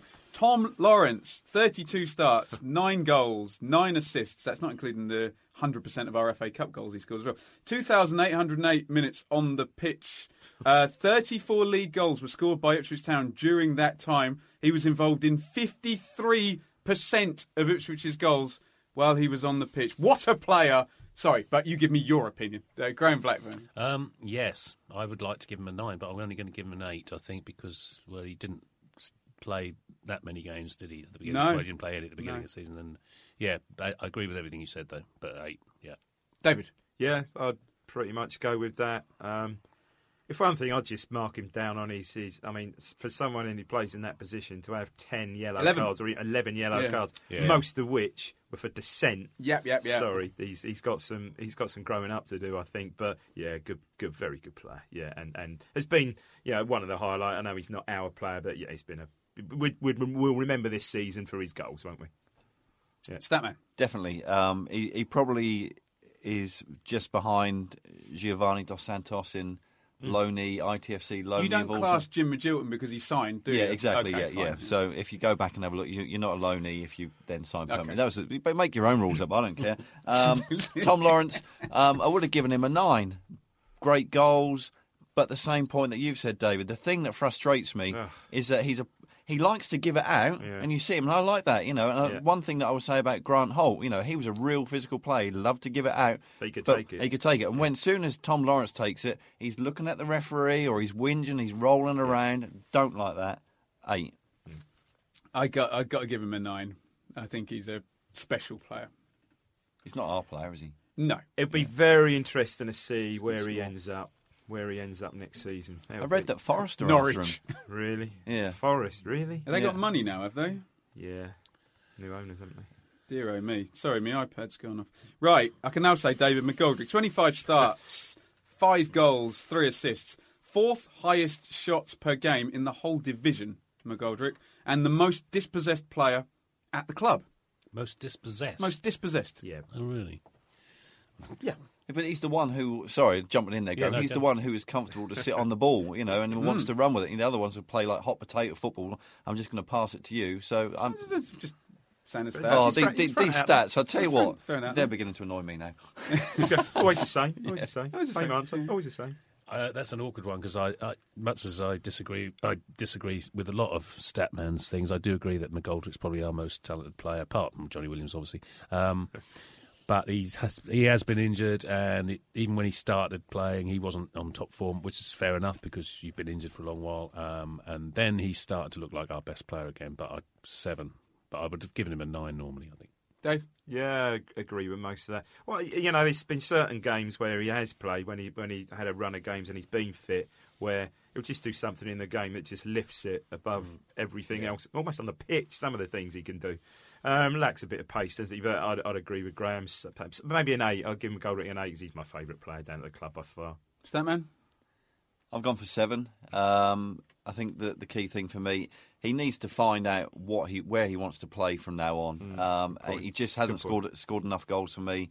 I'd love to have given him an 8, but no, it's a 7 for me. I think from the goal scoring, he just doesn't seem to be ruthless enough. He almost seems to finishing's not great anymore, is it? No, he's not. He almost seems to want to, make that pass the ball into the goal or curl the keeper, chip the keeper, rather than just getting his foot constantly through the ball. saying, "Look, I'm better than everybody else." Almost, Ben. And I think he has the pace he did have. I think because some of them, my opinion, that the injuries are finally starting to catch him with a little bit. He's just lost that little bit of pace. But how old is he now? 29, 28, 29. I don't think he's 30 yet. But a full pre-season and fit. Yeah. Good. Last season, though, or the season before last, if we 2015-16, he only started 9 league matches. Last season, he started 25. So a lot of people said in 15-16, actually, if we'd had David McGoldrick fit, we'd have been far higher up the table. He's now played 3 times as many games. Good point, but I think we'll get on to another player, but I think having only played 9 games the year before, it just has a knock-on effect. It just takes you so long to get up to speed. I think he made of glass. Well, we are glass. Gary Newman. I'd give him a 6, just only on the basis of the numbers. What? Very low. The numbers are just poor. Do you know what I mean? Who's your favourite player? Tom Lawrence. Right. Can I give him a 2 now? 2. He would if he just had 8 goals and 5 assists as opposed to 5 goals and 3 assists, you'd be right. This is great. He's got to be our main striker. He brings everybody. Everything is there. Dave uses this final product thing, and I know it's not all about. Well, actually, it is, isn't it? It's about scoring goals and winning games. But if it was just a little bit up, and we've identified them on the podcast, one-on-ones and obvious his finishing is just chances, not quite, and then he'd be great. Him and Sears or him and whoever up front, but we're beginning to think that he might be best off farther back away from the goal. Well, I think we all agree there. Look, when he has played up front, and it's been a game we've been struggling. I mean, he's picking the ball up off the back 4 for goodness sake, in our own half. Yeah. Right, no, deeper than that. Halfway between the penalty. Got to start making it. It might not be his fault, like you say. If he's in, he's just got to start making. You see against Villa when he went into beast mode to set up Hughes' goal, and you're just like, man, you're unstoppable. That's brilliant. Wonderful. But just and maybe 30 games. Next season. Hopefully. I think play him in the Eric Gates role for those older listeners. Now you're talking. Eric Gates, 88, you won it, you UEFA Cup. Kevin Brew, 14 starts, 1 goal, 1 assist. And has he been told he can leave? Yeah, good player, talented player. Bit inconsistent, got a good pass on him, which very few of our players have. 5. Yeah, it just hasn't kicked on. Really good in 14-15 when he came, wasn't he? Out of nowhere, really good in that midfield. Very, very inconsistent. Very frustrating player. Yeah. I think he's got everything. I won't say everything. He's got a great range of passing. I think he's quite skillful. If I've got one criticism, he seems easily knocked off the ball to me. Yeah, he does. 6. No surprise he's going. 4. Just hasn't really done a lot for me this season. And the biggest thing is, I think, Mick McCarthy sometimes feels that when the fans are booing him, that they are saying brew. So let's get him out of the club, just so Mick knows. Yeah, can we get real about this? He's not good enough. He's had loads of chances in games. I'm shocked. He's not. Giving he's him not 6. good. Yeah, I'll go with a 4. I'll go with you, Statman, this side of the table. Hey. Can I just interrupt here? So for the podcast listeners, what you don't realise is that Ben's sitting there with an iPad looking at things. Dave was having a drink out of a water bottle, a cyclone bottle there. Quick step. Graham is asleep. With a bottle top. And I naturally picked up a notepad and I've been writing all the scores down. He's going to point out our inconsistencies. Yeah. What do you mean Tom Lawrence is better than Bart? Yeah. Right. Adam Webster, 21 starts and then curtailed by injury. Great player. Definitely our most talented defender by a mile, I think.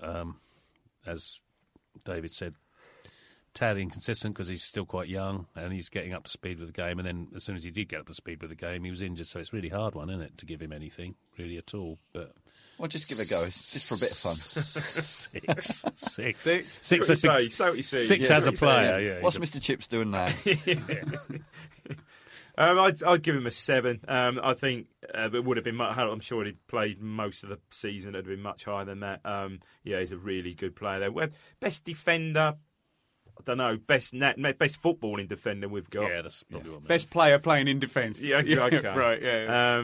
Yeah, and I'm sure more to come. Again, obviously he's fit now. He came on 10 minutes last, but so again, full pre-season, yeah. And didn't he come injured as well? I think he came from Portsmouth. He didn't have a full pre-season last year. So, yeah, big season for him. And, yeah, excited about him. What was the rating, sorry, 7? 7. Yeah. Is that man? Yeah, 7 for me. I think he's the, if we got to keep him, start with the spine of the team. I think he's a good player. And as, to echo what David said, he is the best defender playing in our defence. Without a doubt, the best. Yeah. Okay, I'll go with 7 as well. Clearly, if he played 35, 40 games, it would have been 8. Potentially for me, he's got a lot. He can pass. He's quite quick. He's strong. Okay, Brett. Yeah, that's right. Okay, no, sorry, just to interrupt you there. But we are saying he's the best defender. But between the four of us, we've scored him the same as Christoph Berra. Well, no, Dave said he was the best player playing in defence. Not necessarily. There's best footballer, best ball playing defender. Yeah. Right, okay. Yeah. Brett the Pitman Hitman Hart, 13 starts, 4 goals. Only player at the club with a goals per minute ratio under 300 minutes. So per minute, if you take Varney out of it, because he's not at the club anymore, he's the most prolific forward there. And he's off, isn't he? They told him he can go along with Brew. Yeah. Brett Pitman. Pitman the Hitman, 5. That's it. Dave, concise. Yeah. 5. It just, something's gone on there where Mick obviously has lost some love for him, hasn't he? And a really good season. Really good season. First season was top scorer last season, was he? He scored more than 12. He was equal with Murphy, but he did it in less minutes. Okay. It just really hasn't happened. It's the goal from, was it Bristol City? Great Ridiculous. goal. Winning goal against Bristol City apart. Just obviously lost his way there and fell out of fate. Well, yeah. Fell out of favour with the manager, or the manager didn't fancy him, to play him. So, yeah. I think, I'll give him a 5 as well. And he went through that spell of actually coming off the bench and scoring and stuff like that. And then he's actually then remained on the bench, and Kiefer Moore and the likes have come on. And apparently at the Forest game at the end, he came over and gave a young fan a shirt, and he said to him, You've got more chance of wearing this than I have. Is that right? And then a few days later, he's been released. So he's clearly fell out with Mick, which is a disappointment. He runs like a penguin, which is a bit odd, but he scores goals. And I think, why we're suddenly losing all of these goal scorers, and, it's very difficult to replace. We haven't replaced Murphy since August, so 5. Yeah, we spoke about this on our pod. He's a player with personality and character, and maybe that's why Mick isn't necessarily. If you can imagine him being quite outspoken and not taking any crap. I love him. I've got to give him a 4 though, because he's just, when he has had a chance, he's not done it. It may not be his fault when when Murphy first left and he was up front in September having the ball booted at him in a kind of weird 4-3-3 thing, it's not his and he just couldn't do it. And I've seen a lot of tweets to the effect of, watch Pitman now either sign for a Championship or League One team and score a shitload of goals, 15, 18 goals next season. The last thing he did was the assist for Hughes' goal, wasn't it? When he came on as sub. Really? The last goal we scored this season. Yeah, great assist. That was the last goal. It's ridiculous, isn't it? I know. Jonathan Douglas, 17 starts, Graham Blackburn. Whoa. Is 0 a number, or is that... 0's a number, yeah. 1. I just got... This is atrocious. Sorry, it's atrocious. Can you just find someone that he's given a 6 or something to? Right, so Graham has given a 6 to Adam Webster. Yeah. He's given a 5 to Jonas. What did he give Kevin Brew? He gave Kevin Brew a 5. How can you give Kevin Brew a 5 and Jonathan Douglas a 1? Can you just... Because Kevin Brew is 5 times better to play than Jonathan Douglas. Go on, I'll go 2, just because you seem all upset with it. 2. Don't let us bully you. No. I feel completely bullied now. Yeah, Dave. Sorry, I'll stop tapping my foot. Yeah, stop it. I will give Douglas a 4. Oh, dear. 4, I think, for Dougie. Again, it was when he played in the midfield with when the Scugglers, when he formed part of the Scugglers, that was the real problem. Trouble is it's hard to assess, because in certain games, and I know we don't want to keep harping back to the nugget that was the Newcastle, the Newcastle segment. Yes, I think with the around, Dougie segment. If anyone's listening, there were certain parts of games where he just didn't touch the ball really, and then when he did, he just. Well, no, he did. No, he's neat and tidy when he's on the ball. Dougie's neat and tidy. He's fine. He's no worse than Scuses, but. Yeah, it just didn't quite happen for him this season. But had the goal still against Norwich, had the goal, I think there was another one in there somewhere. Who knows, mate? Who knows? But yeah, his race had been run this season, hasn't it? So what was it for?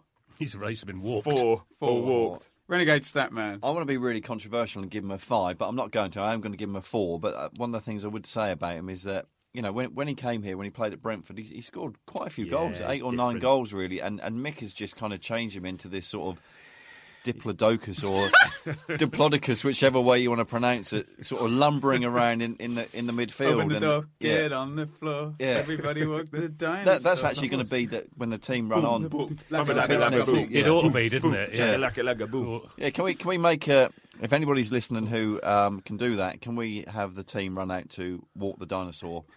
Who sang that? Was not was. Yeah, there you go. Yeah. You will not beat Diamond on Pop Trivia, honestly. You just won't. You could get the Lower North to start singing it, couldn't we? Boom, that could boom, be his charm. That is Lower North, Bobby Robson. You've got something there. Give a strongly worded email to the club, Ben. And Ian Meehan will come back and say, I'm sorry that you don't like the shirts or something, which is what he said about everything else. So, and we're talking about the song. Sorry about the chevrons. Yeah. I'll go. Sorry, what was your rating, Stat? 4. Yeah, I'll go 4 as well. It's weird, isn't it? I do think he's a bit of a scapegoat for everyone's feelings about Mick. And I do think just him and Skews is. I'm trying to think of two foods that really, really don't go well together, and you should never ever. Cabbage and custard. Chocolate and tomato soup. Scugless. What are you talking? That's what I'm having before my bike ride tomorrow. Cabbage and custard. I'll fly along on that. But yeah, I don't think he's a 2, Graham. I think.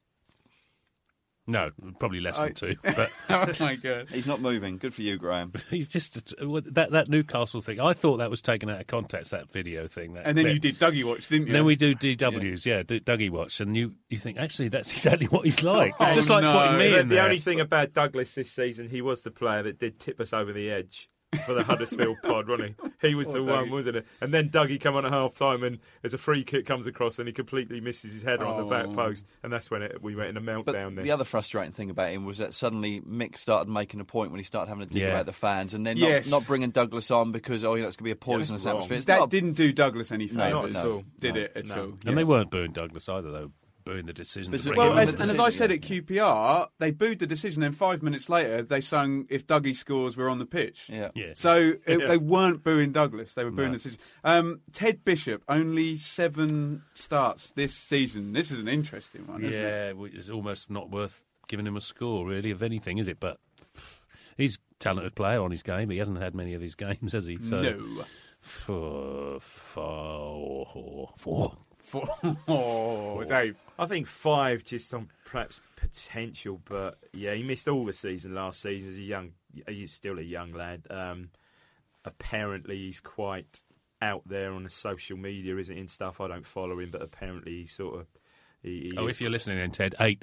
He is. Apparently he is. Apparently, follow me, Teddy. Apparently, he is quite a bit. I don't know. Yeah, no doubt there's a talented player in there, but he just, whenever I've seen him play this season, and the odd little, nuggets you've seen him play, he doesn't look fit. He still doesn't look fully fit. No. I went to watch him play when the under-23s played Sheffield Wednesday, and he didn't really impress me much. I was at Rotherham as well, and I saw him playing in that stupid game against Watford when we won like 8-0. He played well, didn't he? He absolutely bossed the game, but I mean they weren't really that good. But he absolutely ran the game. You think, okay, here we go, but yeah, it just doesn't happen. I'm going to give him a 4, and I fear he could be the next Josh Carson, burst on the team quite well. And surely not. Yeah, that'd be awful, wouldn't it? Do you know he might be one of these players that just needs to move away? Yeah. I really do fear. I think he should have broken. He's had injuries and stuff like that. Clearly, no. He needs to go. Yeah, I think you're right. For him, I want him to stay. But which is a real shame, because how good was he that season, that playoff season? He was a good player. I've got to give him a 4 on the basis that he's done nothing. That's the only reason. But it'd be a real shame if nothing came of that talent. Yeah, Miles Kenlock, 16 starts, and if Pittman runs like a penguin, how does Kenlock run? I think he's more penguin-esque, isn't he? A penguin-esque. Well, he's more of a sideways penguin. Yeah, Yeah, Excuses a sideways Yeah. peg, isn't it? It's odd, and he's got that left hand sort of Drying your nail varnish. Yeah, that's Yeah. right. But And I watch things now when I watch football, and I say how bad it is. Oh, look at the seagull. Or I tell you what, they should really clean the top of the Sir Alf Ramsey stand or whatever. But then I find that I spend a lot of time looking at how players run. And Miles Kenlock, Kenlock. I'm just there, sort of the jaw has dropped, and I'm thinking I can't he's work quick it as out. well, isn't he? Yeah. Yeah. This is the thing. That's deceptive because Yeah. he's quick. Well, He's maybe not- he does that. Maybe he says, look at me, I can't run properly, and they think, oh, no problem, and suddenly I've he's lost right past control. them. Yeah. Graham Blackburn, a rating for Kenlock. He's certainly been an improvement on Knudsen, hasn't he? I thought. Yeah, I agree. Considering he's sort of had to learn the game at that level, I'd give him a 6. I think he's done all right. I'd give Kenlock a sort of fairly solid 7. I think he's potentially very good, solid defender, deceptively quick, and very good left foot. Yeah, 7 for me. One of our players, young player. It's what we wanted from Mick, and he's put him in. And Only had to can't put argue. him in, though. I bet he wouldn't have put him in if Kenlock hadn't been injured, would he? Good point. I'll give him a 7. And as well, we need to mention, was it there's a couple of games in a row, bursts up the pitch against Burton and possibly against Newcastle, was it? Yeah. And, Yeah. really, First, wasn't it? and, and he's trained as a left back and he's playing wing back. I think he's great. He nicked it off for Newcastle. He didn't nick it off Richie, didn't he? That's it, yeah. Had a great- yeah. Right, David, you can say the name of this one because the best catchphrase is, can I do a wrestling reference? It's never mind if you smell what The Rock is cooking. Guy called Daniel Bryan, one-word catchphrase. Yes, yes, yes. David Diamond, a one-word catchphrase. Spence. Spence. Although Graham did the pretty good Spence earlier. It was a bit camp, wasn't it? Yeah, well, not as much as 6 or whatever but it was. isn't yes a 3-word catchphrase? So I'm just No, still struggling yes, with that. I just repeated it 3 times. Right, okay, yeah. fine. It's the same word stat. Sorry, Ben was looking at me as I fidgeted in my chair and creaked somewhat. I'm now still again, Ben. And as Graham said, during the interval, that is the most creakiest chair ever. This is the barbarism. This is The barbarism. actual Honest- words you used, and David corrected your grammar. Oh, look, I'm being stitched up live on air. Honestly, yeah, Graham did slaughter me for my incorrect grammar. Right, Dave, say the name again. Spence. Spence, 6. I think a good addition. But then anything has got to be better than playing Chambers at right back. So David Diamond. 7, like him going forward. Perhaps, I think Stat said earlier, can get a bit caught, perhaps ball watching or caught out, maybe position wise, perhaps. But I like him on the ball going forward, but he's a right back, so 6, he's not Josh Emmanuel. I'll give him a 6 as well. But to my earlier point, 6 when we probably expected a 4. Mm-hmm. So net gain for me. Yeah, good for you, yeah. Good for me. Josh Emmanuel, 11 starts and some appearances at left back as well a couple of times. Josh Emmanuel, that was a weird one at Forest, wasn't it? Bringing him on as a left back just because Kenlock was having a bit of a hard time, so he brings a right back on and plays him left back. Anyway. You got a rating for us? Yeah, all right. Settle petal. I've forgotten who we talked about now. Bennett's shiving us on. We have to remind Graham every now and again. 6. Yeah. 6. Yeah. Dave, Josh Emmanuel.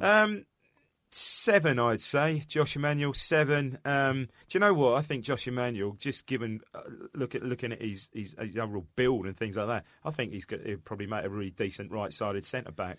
Do you think he's got it up top and the reading of the game? That seems to have been the issue. doesn't it? Maybe with an experienced with a Chambers or something. I mean, We thought that about Bramble, though, Dave. whenever I see him, how many Premier League games did Titus Bramble play? Stat quickly.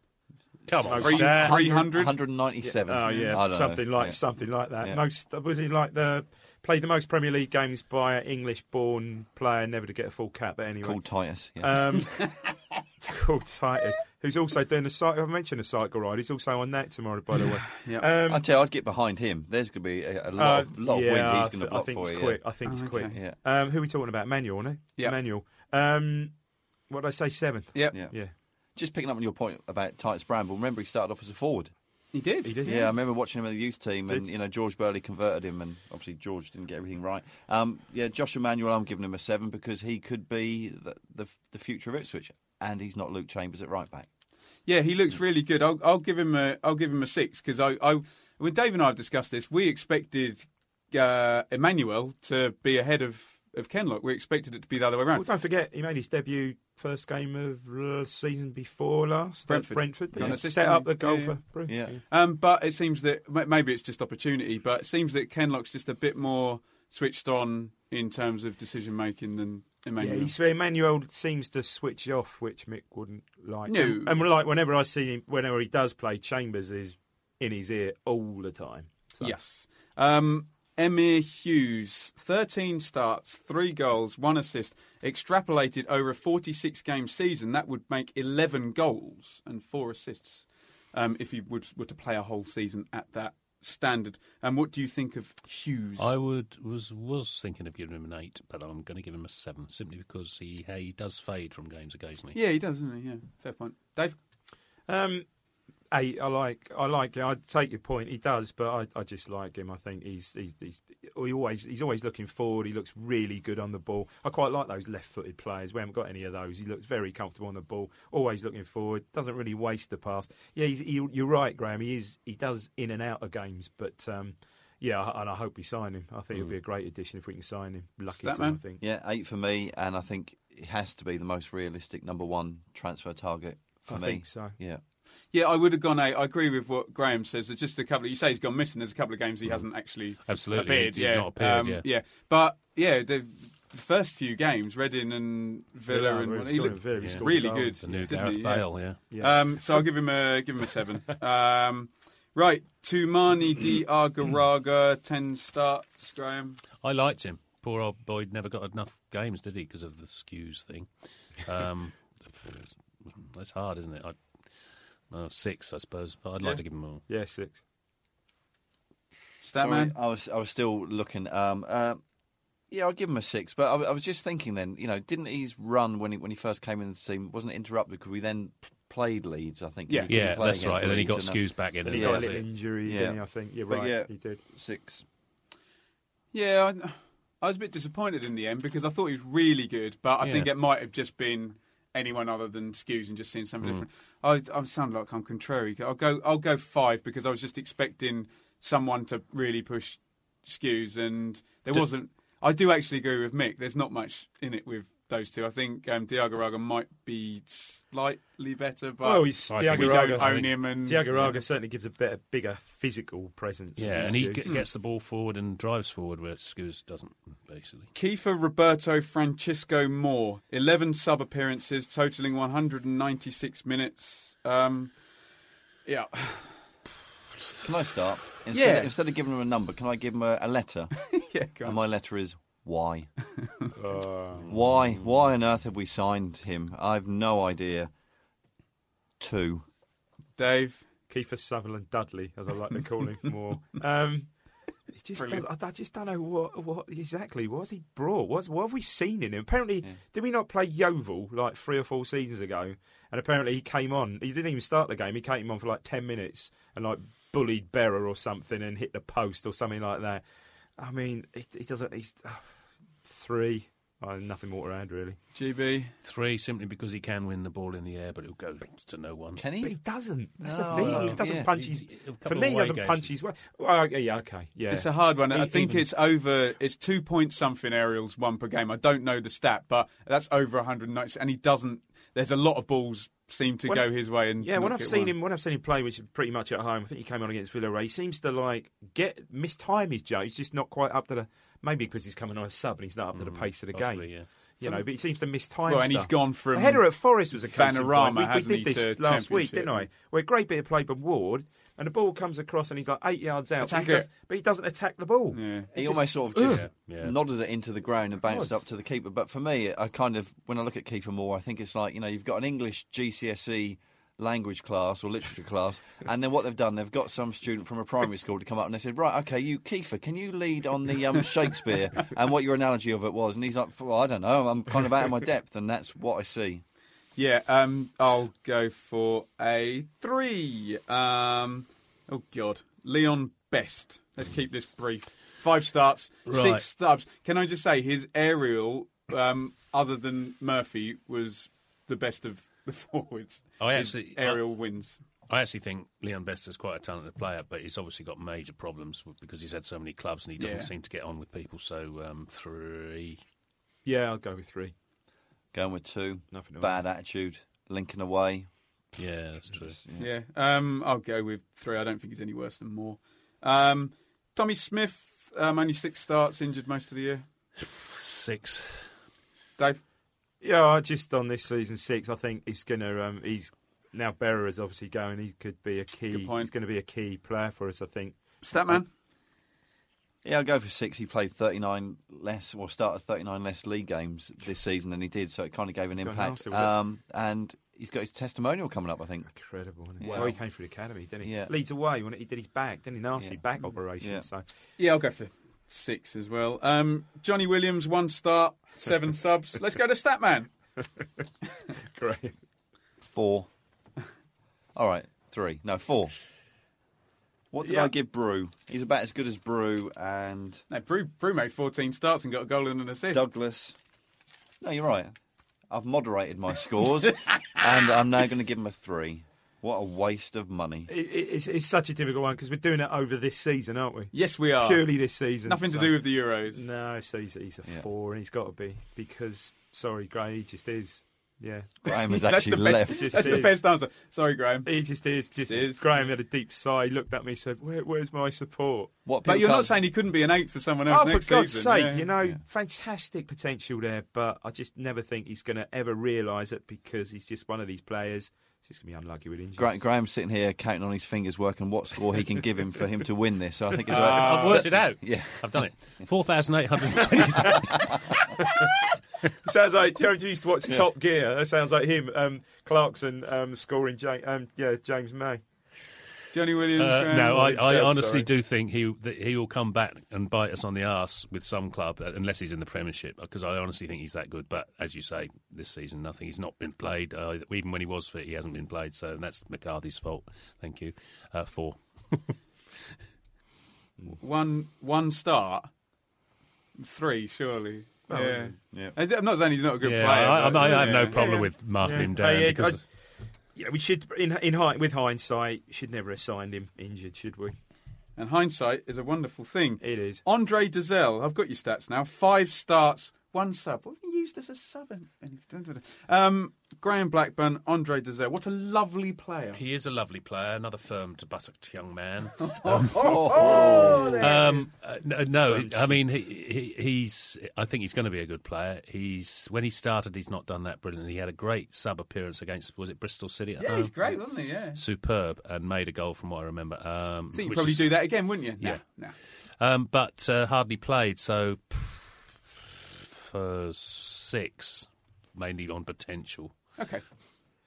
David Diamond. I'd go 6. He's just a bit lightweight. Lovely player, lovely looking footballer. Well, again, but remind me a bit Owen Garvin type. That left foot and how he moves and stuff like that. Probably going to be hopefully better than Owen Garvin, but just a bit lightweight still. But 6, some of these players go away pre-season, come back. Hit the gym and stuff. Yeah, a bit light for me, but yeah, good potentially all there. Are we scoring on potential now or last? However I'm going to go with a 4, and I totally agree. He shouldn't be starting games. That Mick should be bringing him into games towards the end and giving him 20 minutes here or stuff like that. Watched him in the under-23s again against Sheffield Wednesday. Game just passed him by, and I really would maybe a loan for Dazelle next season. For instance, I think one of them, did he not start? I mean, if ever there was a game for him not to start, it was like Huddersfield away. Oh, my God. Wigan away, Fulham at home. It's hardly like he... Fulham at home, okay, you could, but I think McDonald's... Yeah, but come on, they ran rings around the... Exactly, well, okay, midfield, but physically, those two, Wigan away, Huddersfield away, not the games for him to start. And I think McCarthy admitted so afterwards. Yeah, I agree with all what you've said, really. I'll give him a 5, but the bloke genuinely could be a game changer if he's managed in the correct way. Yeah. There was just a bit in the Rotherham game. I know the Rotherham away game was terrible. They went 4-2-3-1 and he played as one of the deep line. And I'm like, man, all this stuff I moan about us not being able to pass the ball through the face, he can do all of it. And I contend that he's the best passer at the club on the basis that McGoldrick has to take the ball and shift the guys out the way and then pass it. Whereas if you give Dazelle the ball anywhere on the pitch, he's brilliant passing, absolutely superb. And he needs to be really, really well managed, and he could be a great player, Yeah, really good player. So, and I agree with you, Statman. Just drip him in, So what if we're losing? So what if it's a hard game? How's he going to learn anything? Yeah. In music, we have a saying that a gig is worth 10 rehearsals. Yeah, we do. You learn so much more from just get in there, Danny Rowe, 2 starts, 2 sub appearances. Yeah, see, I think he should have played more games. He's looked quite good in the few cameos he's made. 5, simply because he hasn't played enough. But I think he's a good little player. David Diamond. I agree with all that. But again, I think, didn't he not pick up an injury? And again, did he not come injured as well with a slight injury? So again, difficult one. But yeah, I think, again, he could be useful for us next season. 5 from this season. Statman? 5 for me. And again, picking up what David was saying, that another player that's injured. I do wonder whether Mick sits at home and one of his favourite TV shows is Animal Hospital or something like that. And he thinks, I like a bit of a waif and stray. I'll see if I can find a player that's kind of injured and nurse him back. Bit worried Rolf Harris is going to get a mention anytime soon. Yeah.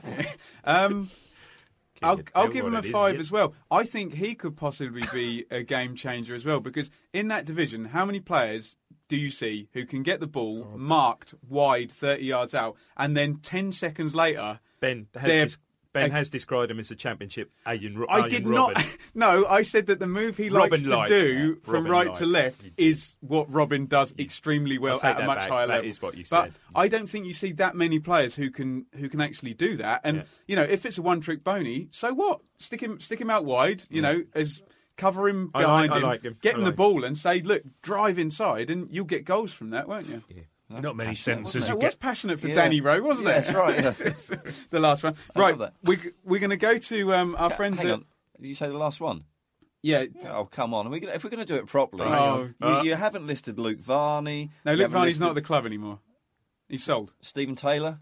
Only played just over 100 minutes, and what 100 minutes? We've never been behind when Stephen Taylor's been playing. Yeah, he was a complete breach for me.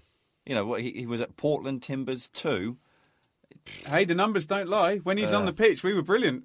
Let's just throw in then Connor Grant. Don't whatever care. happened to him? Yeah, that's right. Yeah. But people will be sitting there listening to this thing. Yeah. Who I forgot about him. Who's there? And then Tom Lawrence happened. Yeah, Paul Digby. Diggers. Yeah, he started the league. And Dean Gherkin, he started a couple of league matches. Saved a pen. Yeah, exactly. Yeah. It's going to maybe start a lot more next season. Yeah, With his Bart's contract replacement. extended. And something else about that, talking about that, I see that young Michael Crowe's also had his contract extended as well. He's like the 3rd keeper. So, Do you want to know what I added the scores up? Narrative. So in 3rd place, Hughes. 2nd place, Lawrence. 1st place, Bart. shock. Well, shock. There you Let's go to the ITFC Bible and see if the lovely people on Twitter agree with us. So thanks again to ITFC Bible, and thanks to them for all season doing the points prediction stuff, which has become a segment on the show. So the first poll was Player of the Season. With 1%, Grant Ward. With 9%, Tom Lawrence. With 89%, Jesus. Bartosz Białkowski. Do you not agree that he's slightly over 89%? That's a landslide, isn't it? Wow. You are in the minority. I'm in the 9%, aren't I? But you spoke about it last week, lads, and I was there nodding my head saying, I tell you what, when your keeper wins Player of the Season, you've had a rubbish season. Ben said that. Yeah. Best defender. This is interesting, going back to what we were saying. With 5%, Miles Kenlock. 13%, Adam Webster. 30%, Christoph Berra. 52% said Luke Chambers is Ipswich Town's best defender. We went with all of our defenders. They all got 27. They're all much of a muchness. So, best midfielder with 19% tied, Cole Skews and Grant Ward. What? And the winner with 58%, a loanee of 13 games, Emir Hughes. Mm-hmm. Yeah, there was a 4% other, which was are we all saying votes that- for Jonathan Douglas. That some people thought that Emir Hughes was only 3 times better than Cole Skews. Yes. That's And, exactly that, right. and that Ward is the same as Cole Skews. I'm just reading what the results were. Best attacker, Freddie Sears, 6%. David McGoldrick, 7%. Tom Lawrence, 86%. Not quite on the Bart level, but there we go. Goal of the season, Brett Pittman overhead kick, 5% at Bristol. Yeah. Tied, Jonas Knudsen away at Norwich and Tom Lawrence away at Sheffield Wednesday, 15%. In second place, Tom Lawrence, Preston away, 25%. And the winner was Tom Lawrence, QPR away, 33%. Anyone got anything to say about that? Because I disagree with that. I like Brett Pitman's goal. I like an overhead kick. Just the Lawrence, we say this on our pod, the Lawrence run against Preston, I always look at it, what is the percentage chance of a goal when he receives the ball? Yeah. He's on the bloody touchline with 3 defenders between him and the goal. I'm not sure they're beating the QPR. That should have got more. Sorry, that's everyone's choice. But yeah, that should be closer to that, I think. Yeah, Jonas against Norwich, was that home or away? Yeah. That's a great goal.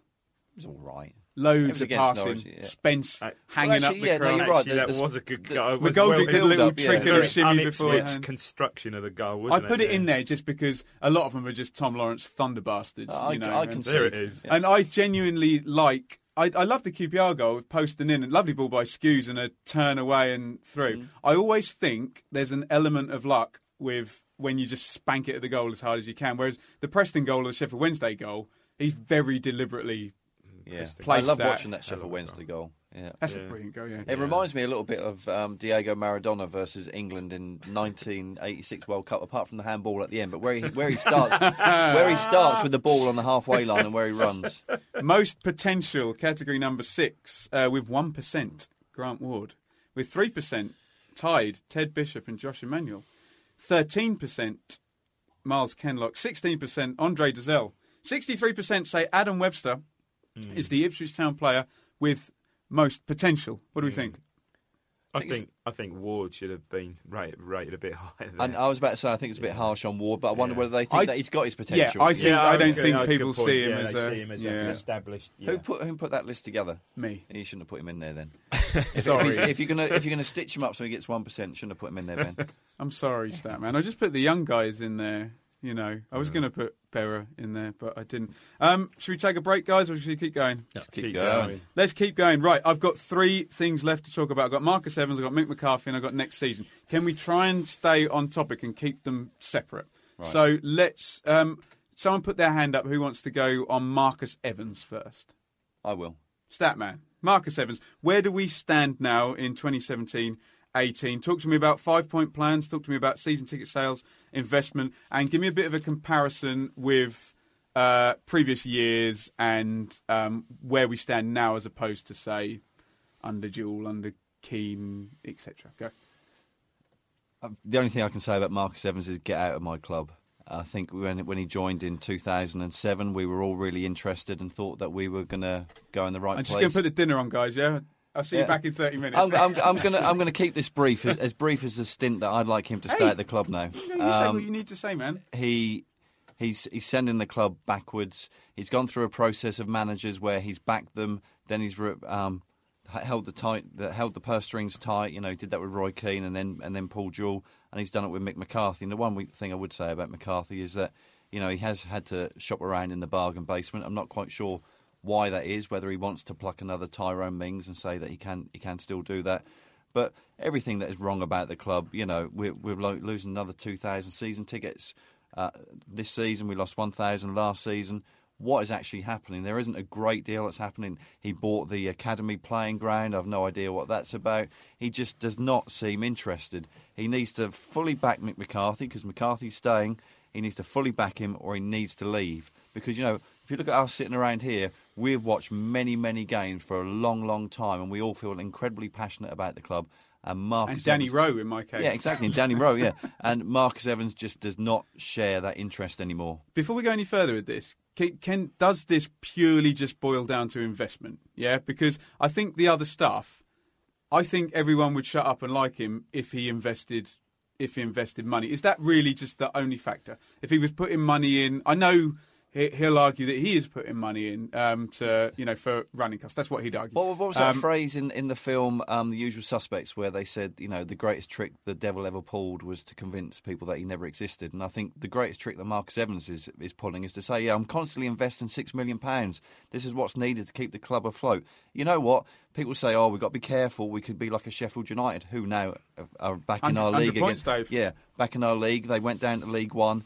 But I tell you what, he's no interest. £6 million. I'd rather him just say, "I'll tell you what, I'm off, and we'll see what happens." And I tell you what, I don't think we'd be in any worse position in 5 years' time, whether we had him at the helm or not. Dave?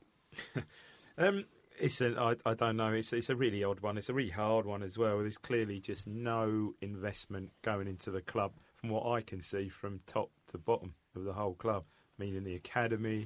From what I know, one or two people from within the club. I think people are leaving. Backroom staff are leaving the club. I'm not. From what I understand, apparently it's not a really happy place to be anymore. I just don't get what the plan is. Who is realistically going to come in and buy it? Really, I don't know. Stats pretty much covered it, I think, for me. If you're listening and you want to put together a consortium or whatever, then that's what we need to do. And you're spot on. There are some good ex-forwards who are at the academy and stuff like that who are just going to leave. They're just shocked at how things are happening there and stuff like that. This can't continue. Let's be honest. If you follow me on Twitter, and I give Mick McCarthy a right caning, but let's be honest, most of you expect me to, so I do it anyhow. But realistically, it's not about him. He's done all right. Okay, I'm not going any more than that. We'll come to him in a minute. But it is Marcus Evans. Who is... For me, it all harps back, and I was banged on about it on the pod before. It's 2 years ago, 2.5 years. Crikey, was it really 2014, 15. Come January the 3rd, or in that transfer when he was sitting second in the league. All right, just got beat by Derby, I think, whatever, unluckily. And just no investment then. I just didn't get it. Why not? Why not then make the big push then? And even he'd made loads of money out of it. Sorry, not this season before to a degree as well. Same sort of thing, just total lack of investment and no real ambition to take it further. I just don't know. Graham? Can't add much to that. I think, I know we're going to talk about Mick in a minute, but I do sometimes think Mick enjoys the challenge of not having any money, so I'm wondering how much he is pushing Marcus to get more money. I think he will now. And obviously this other thing with the season tickets at the end of last season, or the end of the season just gone, where apparently, and I've heard this from loads of sources, that he completely overruled the board. The board actually, when people like Ian Mill get a lot of stick, but from what I understand, he was for dropping season ticket prices and all sorts of incentives, and completely overruled by Marcus. So, and as someone on my show last week said, he called him a dictator. He said, and that's the problem. He said, now he's falling out. The fans are falling out of love with him, well, if they're ever in love with him anyway. And I think that's a big. There's a big disconnect. They were when he first came. There's a big disconnect. Being at Carrow Road, waving a £20 note, saying how rich we are and stuff like that. Exactly. Right. There's a major disconnect, isn't there? Not only between us and McCarthy, but between. I think the thing that we've boiled it down to when we've debated it, Dave and I, is Burley didn't have truckloads of money, but what he made by good management, by putting players in, getting them to play well and then selling them, what he made, he got back. You sell Kieran Dyer, you then buy Jermaine Wright, Gary Croft, Marcus Stewart. They've got their bingo cards today, haven't they? There's a few on Twitter too. And if Mick... I strongly believe if Mick had been given Mings and Murphy money, even half of it, I think we'd be in quite hang on. That was a difference. Wasn't he? I thought he did, because Ian Milne said all the money would be invested back in, that we got from the sales of them. However, I know we haven't yet moved into Mick McCarthy. Let's go. Do you want to go there now? Okay, yeah. I do think if seamless link there, that some of the money from Murphy and Mings and stuff have been wasted on useless loanees. Johnny Williams, we shouldn't be buying people like that. I'm just saying, I think Dave might be able to smarten you up on it. I think they would have been insured against his injury. I don't think they'd have wasted. I think probably they a lot. Would that be third-party fire and theft? I did think about stealing them at some point during the season. I reckon he would be fully comp. I think he would be fully comp. But Mick McCarthy, what have we got down there? Although there would have been a loan fee. It's very hard to set fire to let's go to Mick McCarthy. What next for him? Can we talk about his squad building, style of play, in-game tactics and acquisitions? I'm going to keep this brief. What's next for him? He's got 1 year left of his contract. I think we're realistically going to say this is going to be his last season with Ipswich unless he does something meteoric. Meteorically good or bad? good. Well, he's not going to go, is he? How many bullets has he dodged? Blimey, I tell you, he's been here for a long time. Squad building. Well, he's now deconstructing the squad that he kind of built. He's with us. I've kind of come to terms with that, and obviously I haven't. Sorry. Let me just have my two penneth before you guys come in. The point I was going to make is acquisitions, I think, have been good. I think Sears was a good signing. Ward was a good signing.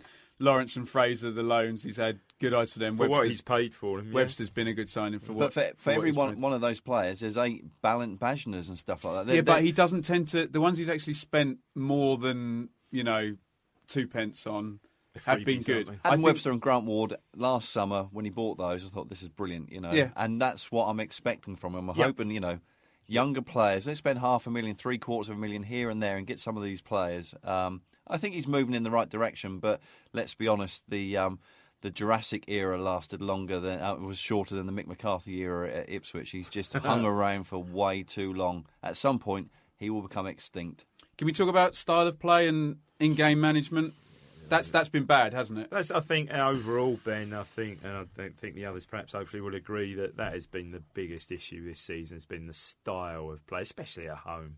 For Christ's sake, it's been certain games have been awful. Dave, from the moment that Murphy left was August the 27th. It took him till January the 2nd to get to the 3-5-2 and fine. It took him 3 months of not scoring any goals and not getting any points to come up.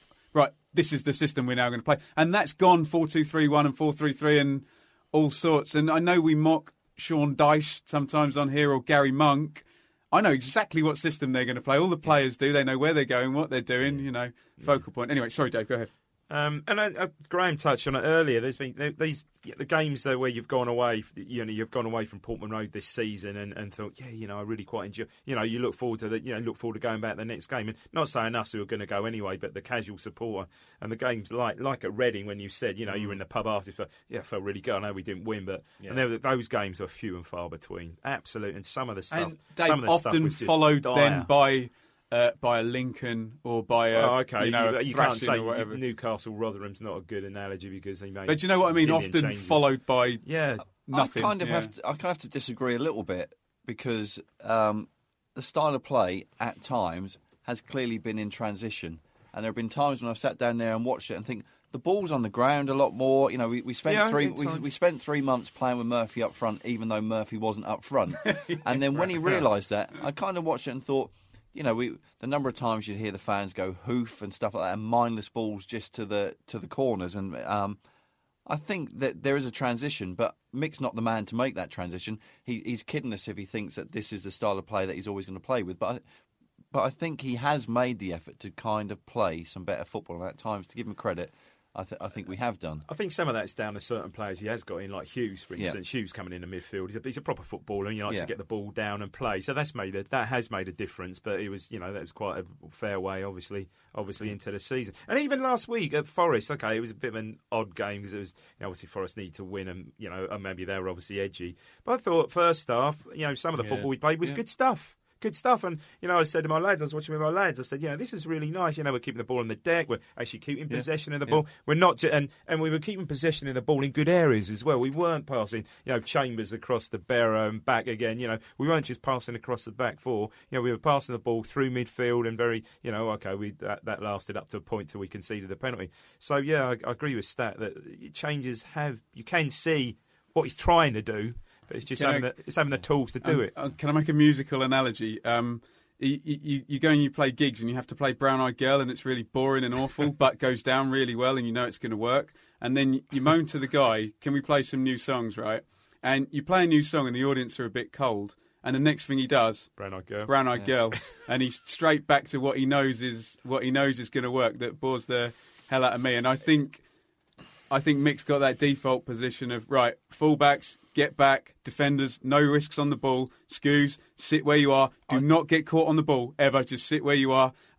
Let's get the ball ahead of the team and push up slow. I think I think more than anything, this close season is massive for our football club. It really, really is. Let's just have Graham on Mick, and then we'll come back to you on next season, Dave, I've just woken up.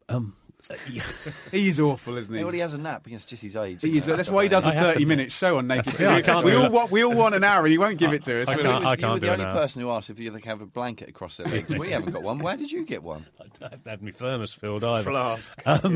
No, I agree with everything Ben says for a start. I mean, he has an eye for a good player, and most of the players he gets in, and that does include Johnny Williams when he's fit, have been really good players. Sorry, Who's going to get the last word in this? Fine, but like you say, it's just like this dinosaur tactics. I didn't say dinosaur. I distanced myself just said from that.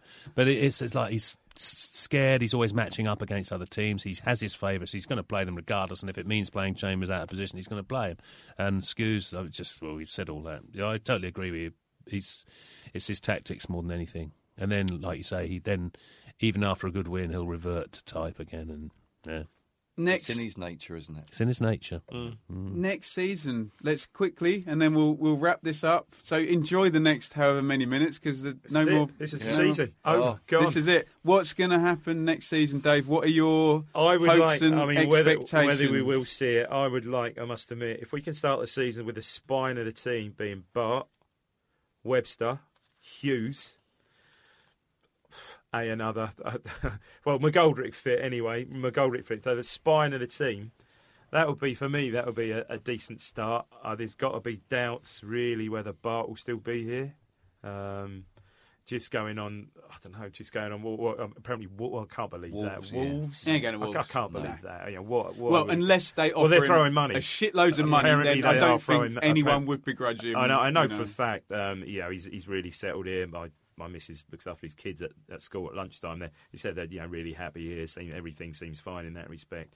But a big summer, and basically, let's just hope that, as Stat said, the purse strings are released somewhat, and he can spend some decent money on. If we can pick up another equivalent of another Webster and Ward in the close season, brilliant. Young English players, fantastic. But it's going to be an interesting one. And what will be progress next year? I mean, you're not going to say playoffs, but again, progress is going to be, if we can get top 10 next year, then that's going to be progress. Now, isn't it? So where we are, mate, it's where we are, and it's going to get. I know you say that every year. You've got the likes of Sheffield United coming up, Bolton coming up. These are they are big team, big clubs. I don't know if Sheffield United Bradford and with Millwall. Bolton must have been high on your hated list, weren't they? Bradford and Millwall Bradford and Millwall, and let aside, you got Sunderland, Middlesbrough. It's going to just get. It's a cliche. It's just going to get harder and bloody harder. And we are the one. We are the one constant denominator, aren't we? Why is it always harder for us? Other teams seem to manage it. I don't know. Yeah. Why is that? Why did teams suddenly find Fulham? Yeah. Well, Fulham signed Johansson and Kearney, I suppose. Yeah, right. Kanovich as well. Yeah. But 23 points off the playoffs this season is the biggest gap since we were relegated from the Premier League in 2002. It's a long way to. I mean, I think also, what's the atmosphere? Christ Almighty, what's the atmosphere going to be like there next season? Already they're saying they're 2,000 down, which brings it to how many? Less than 10, I think. I think it's 9 something. But Mick McCarthy said earlier in the season, he said, I won't be walking up the track if there's like 10,000 people here. He did. But he's going to ignore that, a bit like his must-win games. For me, I think we're probably going to finish in about the same position next season. I think we're... Sorry about that. I don't think I can really see any changes. But the difference is, and David is right about, it's a huge... close season. Who do we bring in? My concern is about our failings. And I don't know who the failing is with, but to land the big signings. Yeah. The Marley Watkins, Hugel and stuff like that. Again, with Marley Watkins, he's now been linked to Celtic. Yeah. Well, sorry, we're gone. Yeah, exactly. We're out of that. We kind of missed the boat. What do I hope for next season? Well, I hope at some point that I get, and this, you could be waiting for a full house here. I'm waiting for my Morris Stein Ipswich Town scarf to come out, because that was probably one of the highlights for me, that we were going to have some Dutch consortium we were going to buy us, and this young up and coming manager who didn't rule himself in or out, which we particularly liked. You know what I hope? Sunderland start off badly. David Moyes gets sacked. Who does Sunderland look for? Mick's done it before. Yeah, you're right about that. And Definitely right about everybody will be happy. Mick's gone on. He thinks, all right, I've done a good job. The Mick outers are gone. we're not paying any compensation or whatever. That's what I hope. I mean, it may just be we just have to forgo, as Stat said to a degree there, another season of pain. One more season of pain, then he's gone. Yeah. One more season of pain. We stay up. We finish in a similar position. All right, we might have by the time of the next season. Well, no, Mick goes and you get someone else in like this Dutch guy. Perhaps, automatically you do add another 2,000 seasons. New beginning. Yeah. New shoots of recovery. Yeah, totally agree. I think pretty much agree with everyone, unusually. We have been unlucky with injuries, both the last 2 seasons, and the injuries we've had have always been the players that do make the difference, like McGoldrick, the talented players, whereas your Scoozers never get injured, do they? So he's been unlucky in that. He does spot a good player, McCarthy, so hopefully he will, if he's going to stay, he's going to spot another couple, and hopefully he'll get a bit of money, and that's all we can hope for. But at the end of the day... Oh, no, you told me not to say things like that, didn't you? Bollocks. You've outed me as a little hitman now, haven't you? Yeah, I've outed myself. Yeah. So, like David said, I think if it takes one more bad season, let's get over with. Well, we're going to end on some deluded positivity here, right? So Evans and McCarthy are going to go, right, there's 1 year left. Screw it. I'm going to give you £4 million transfer fund. What's 10 million compared to 6 million I'm going to spend? McCarthy's going to sign 2 players. We're going to keep all of our good players. We're going to play a 3-5-2. We're going to play beautiful football. And we're going to finish 5th next. They're just not even looking at me. They're just cringing. Is there any chance anything good could possibly happen like that? Could he give him some money? Could the football improve? Could we get no injuries? I've got a positive for you. So I haven't renewed my season ticket, mainly because of Mick McCarthy, because I like to be entertained and stuff like that. My 2 children are bored as anything. Last time I didn't renew my season ticket was 99, 2000. Oh. I was getting married, so I thought I'd do the right thing. Won't go to football. Let's pay for the wedding car or stuff. I don't know what it was. We ended up at Wembley. So you never know. John Lyle's first season, when he turned that around. But what we do know is that Mick is a tactical dinosaur, and at some point he is just going to continue to mess it up. We've let Statman have the last word. It's been a lovely season. Graham, I'm sure on behalf of all your listeners, thank you for all your Thank you, Ben, for having us as well. And podcasts. When are you going to be back after the first game? Yeah, we're on holiday, so we usually miss one game or so. Yeah. What about you guys when you back? We start rehearsing middle of June. Can I just say, for me, I've been greatly entertained by the Blue Monday podcast and the Naked Footy show as well. And I think a lot of Ipswich fans would echo my sentiments, and that you're doing a really good job, lads. Very good. All 3 of you. Well done. And let's all hurt ourselves, patting ourselves on the back. Thank you, Statman. Virtual high five. Yeah. Statman, thank you for all your stats. Where can we follow you? IpswichTownStats.com? IpswichTownStats.com, where I tend to write things and people seem to like it or read it. I don't know whether they like it. And at ChompX3, which is my Twitter account. And, feel free to say well done or abuse me. I laugh at everything anyhow, so it doesn't bother me. So enjoy the close season, and let's hope that 17-18 is one where I sit at home thinking, I wish I'd renewed my season ticket. And ladies and gentlemen, the only person in the world who gets a harder time than Jonathan Douglas and Mick McCarthy, he is the butt of all of my jokes, but he is 50% of our podcast. Should we do a little round of applause for David Diamond? Oh, well done, guys. Thank you. There he is. David, where can we find you on Twitter? At David Diamond 3, and I'm just glad that so far I'm aware that I'm not on the shit list, but I probably am secretly. It'll be back next season. Say bye-bye, everybody. Bye-bye, everybody. Bye-bye.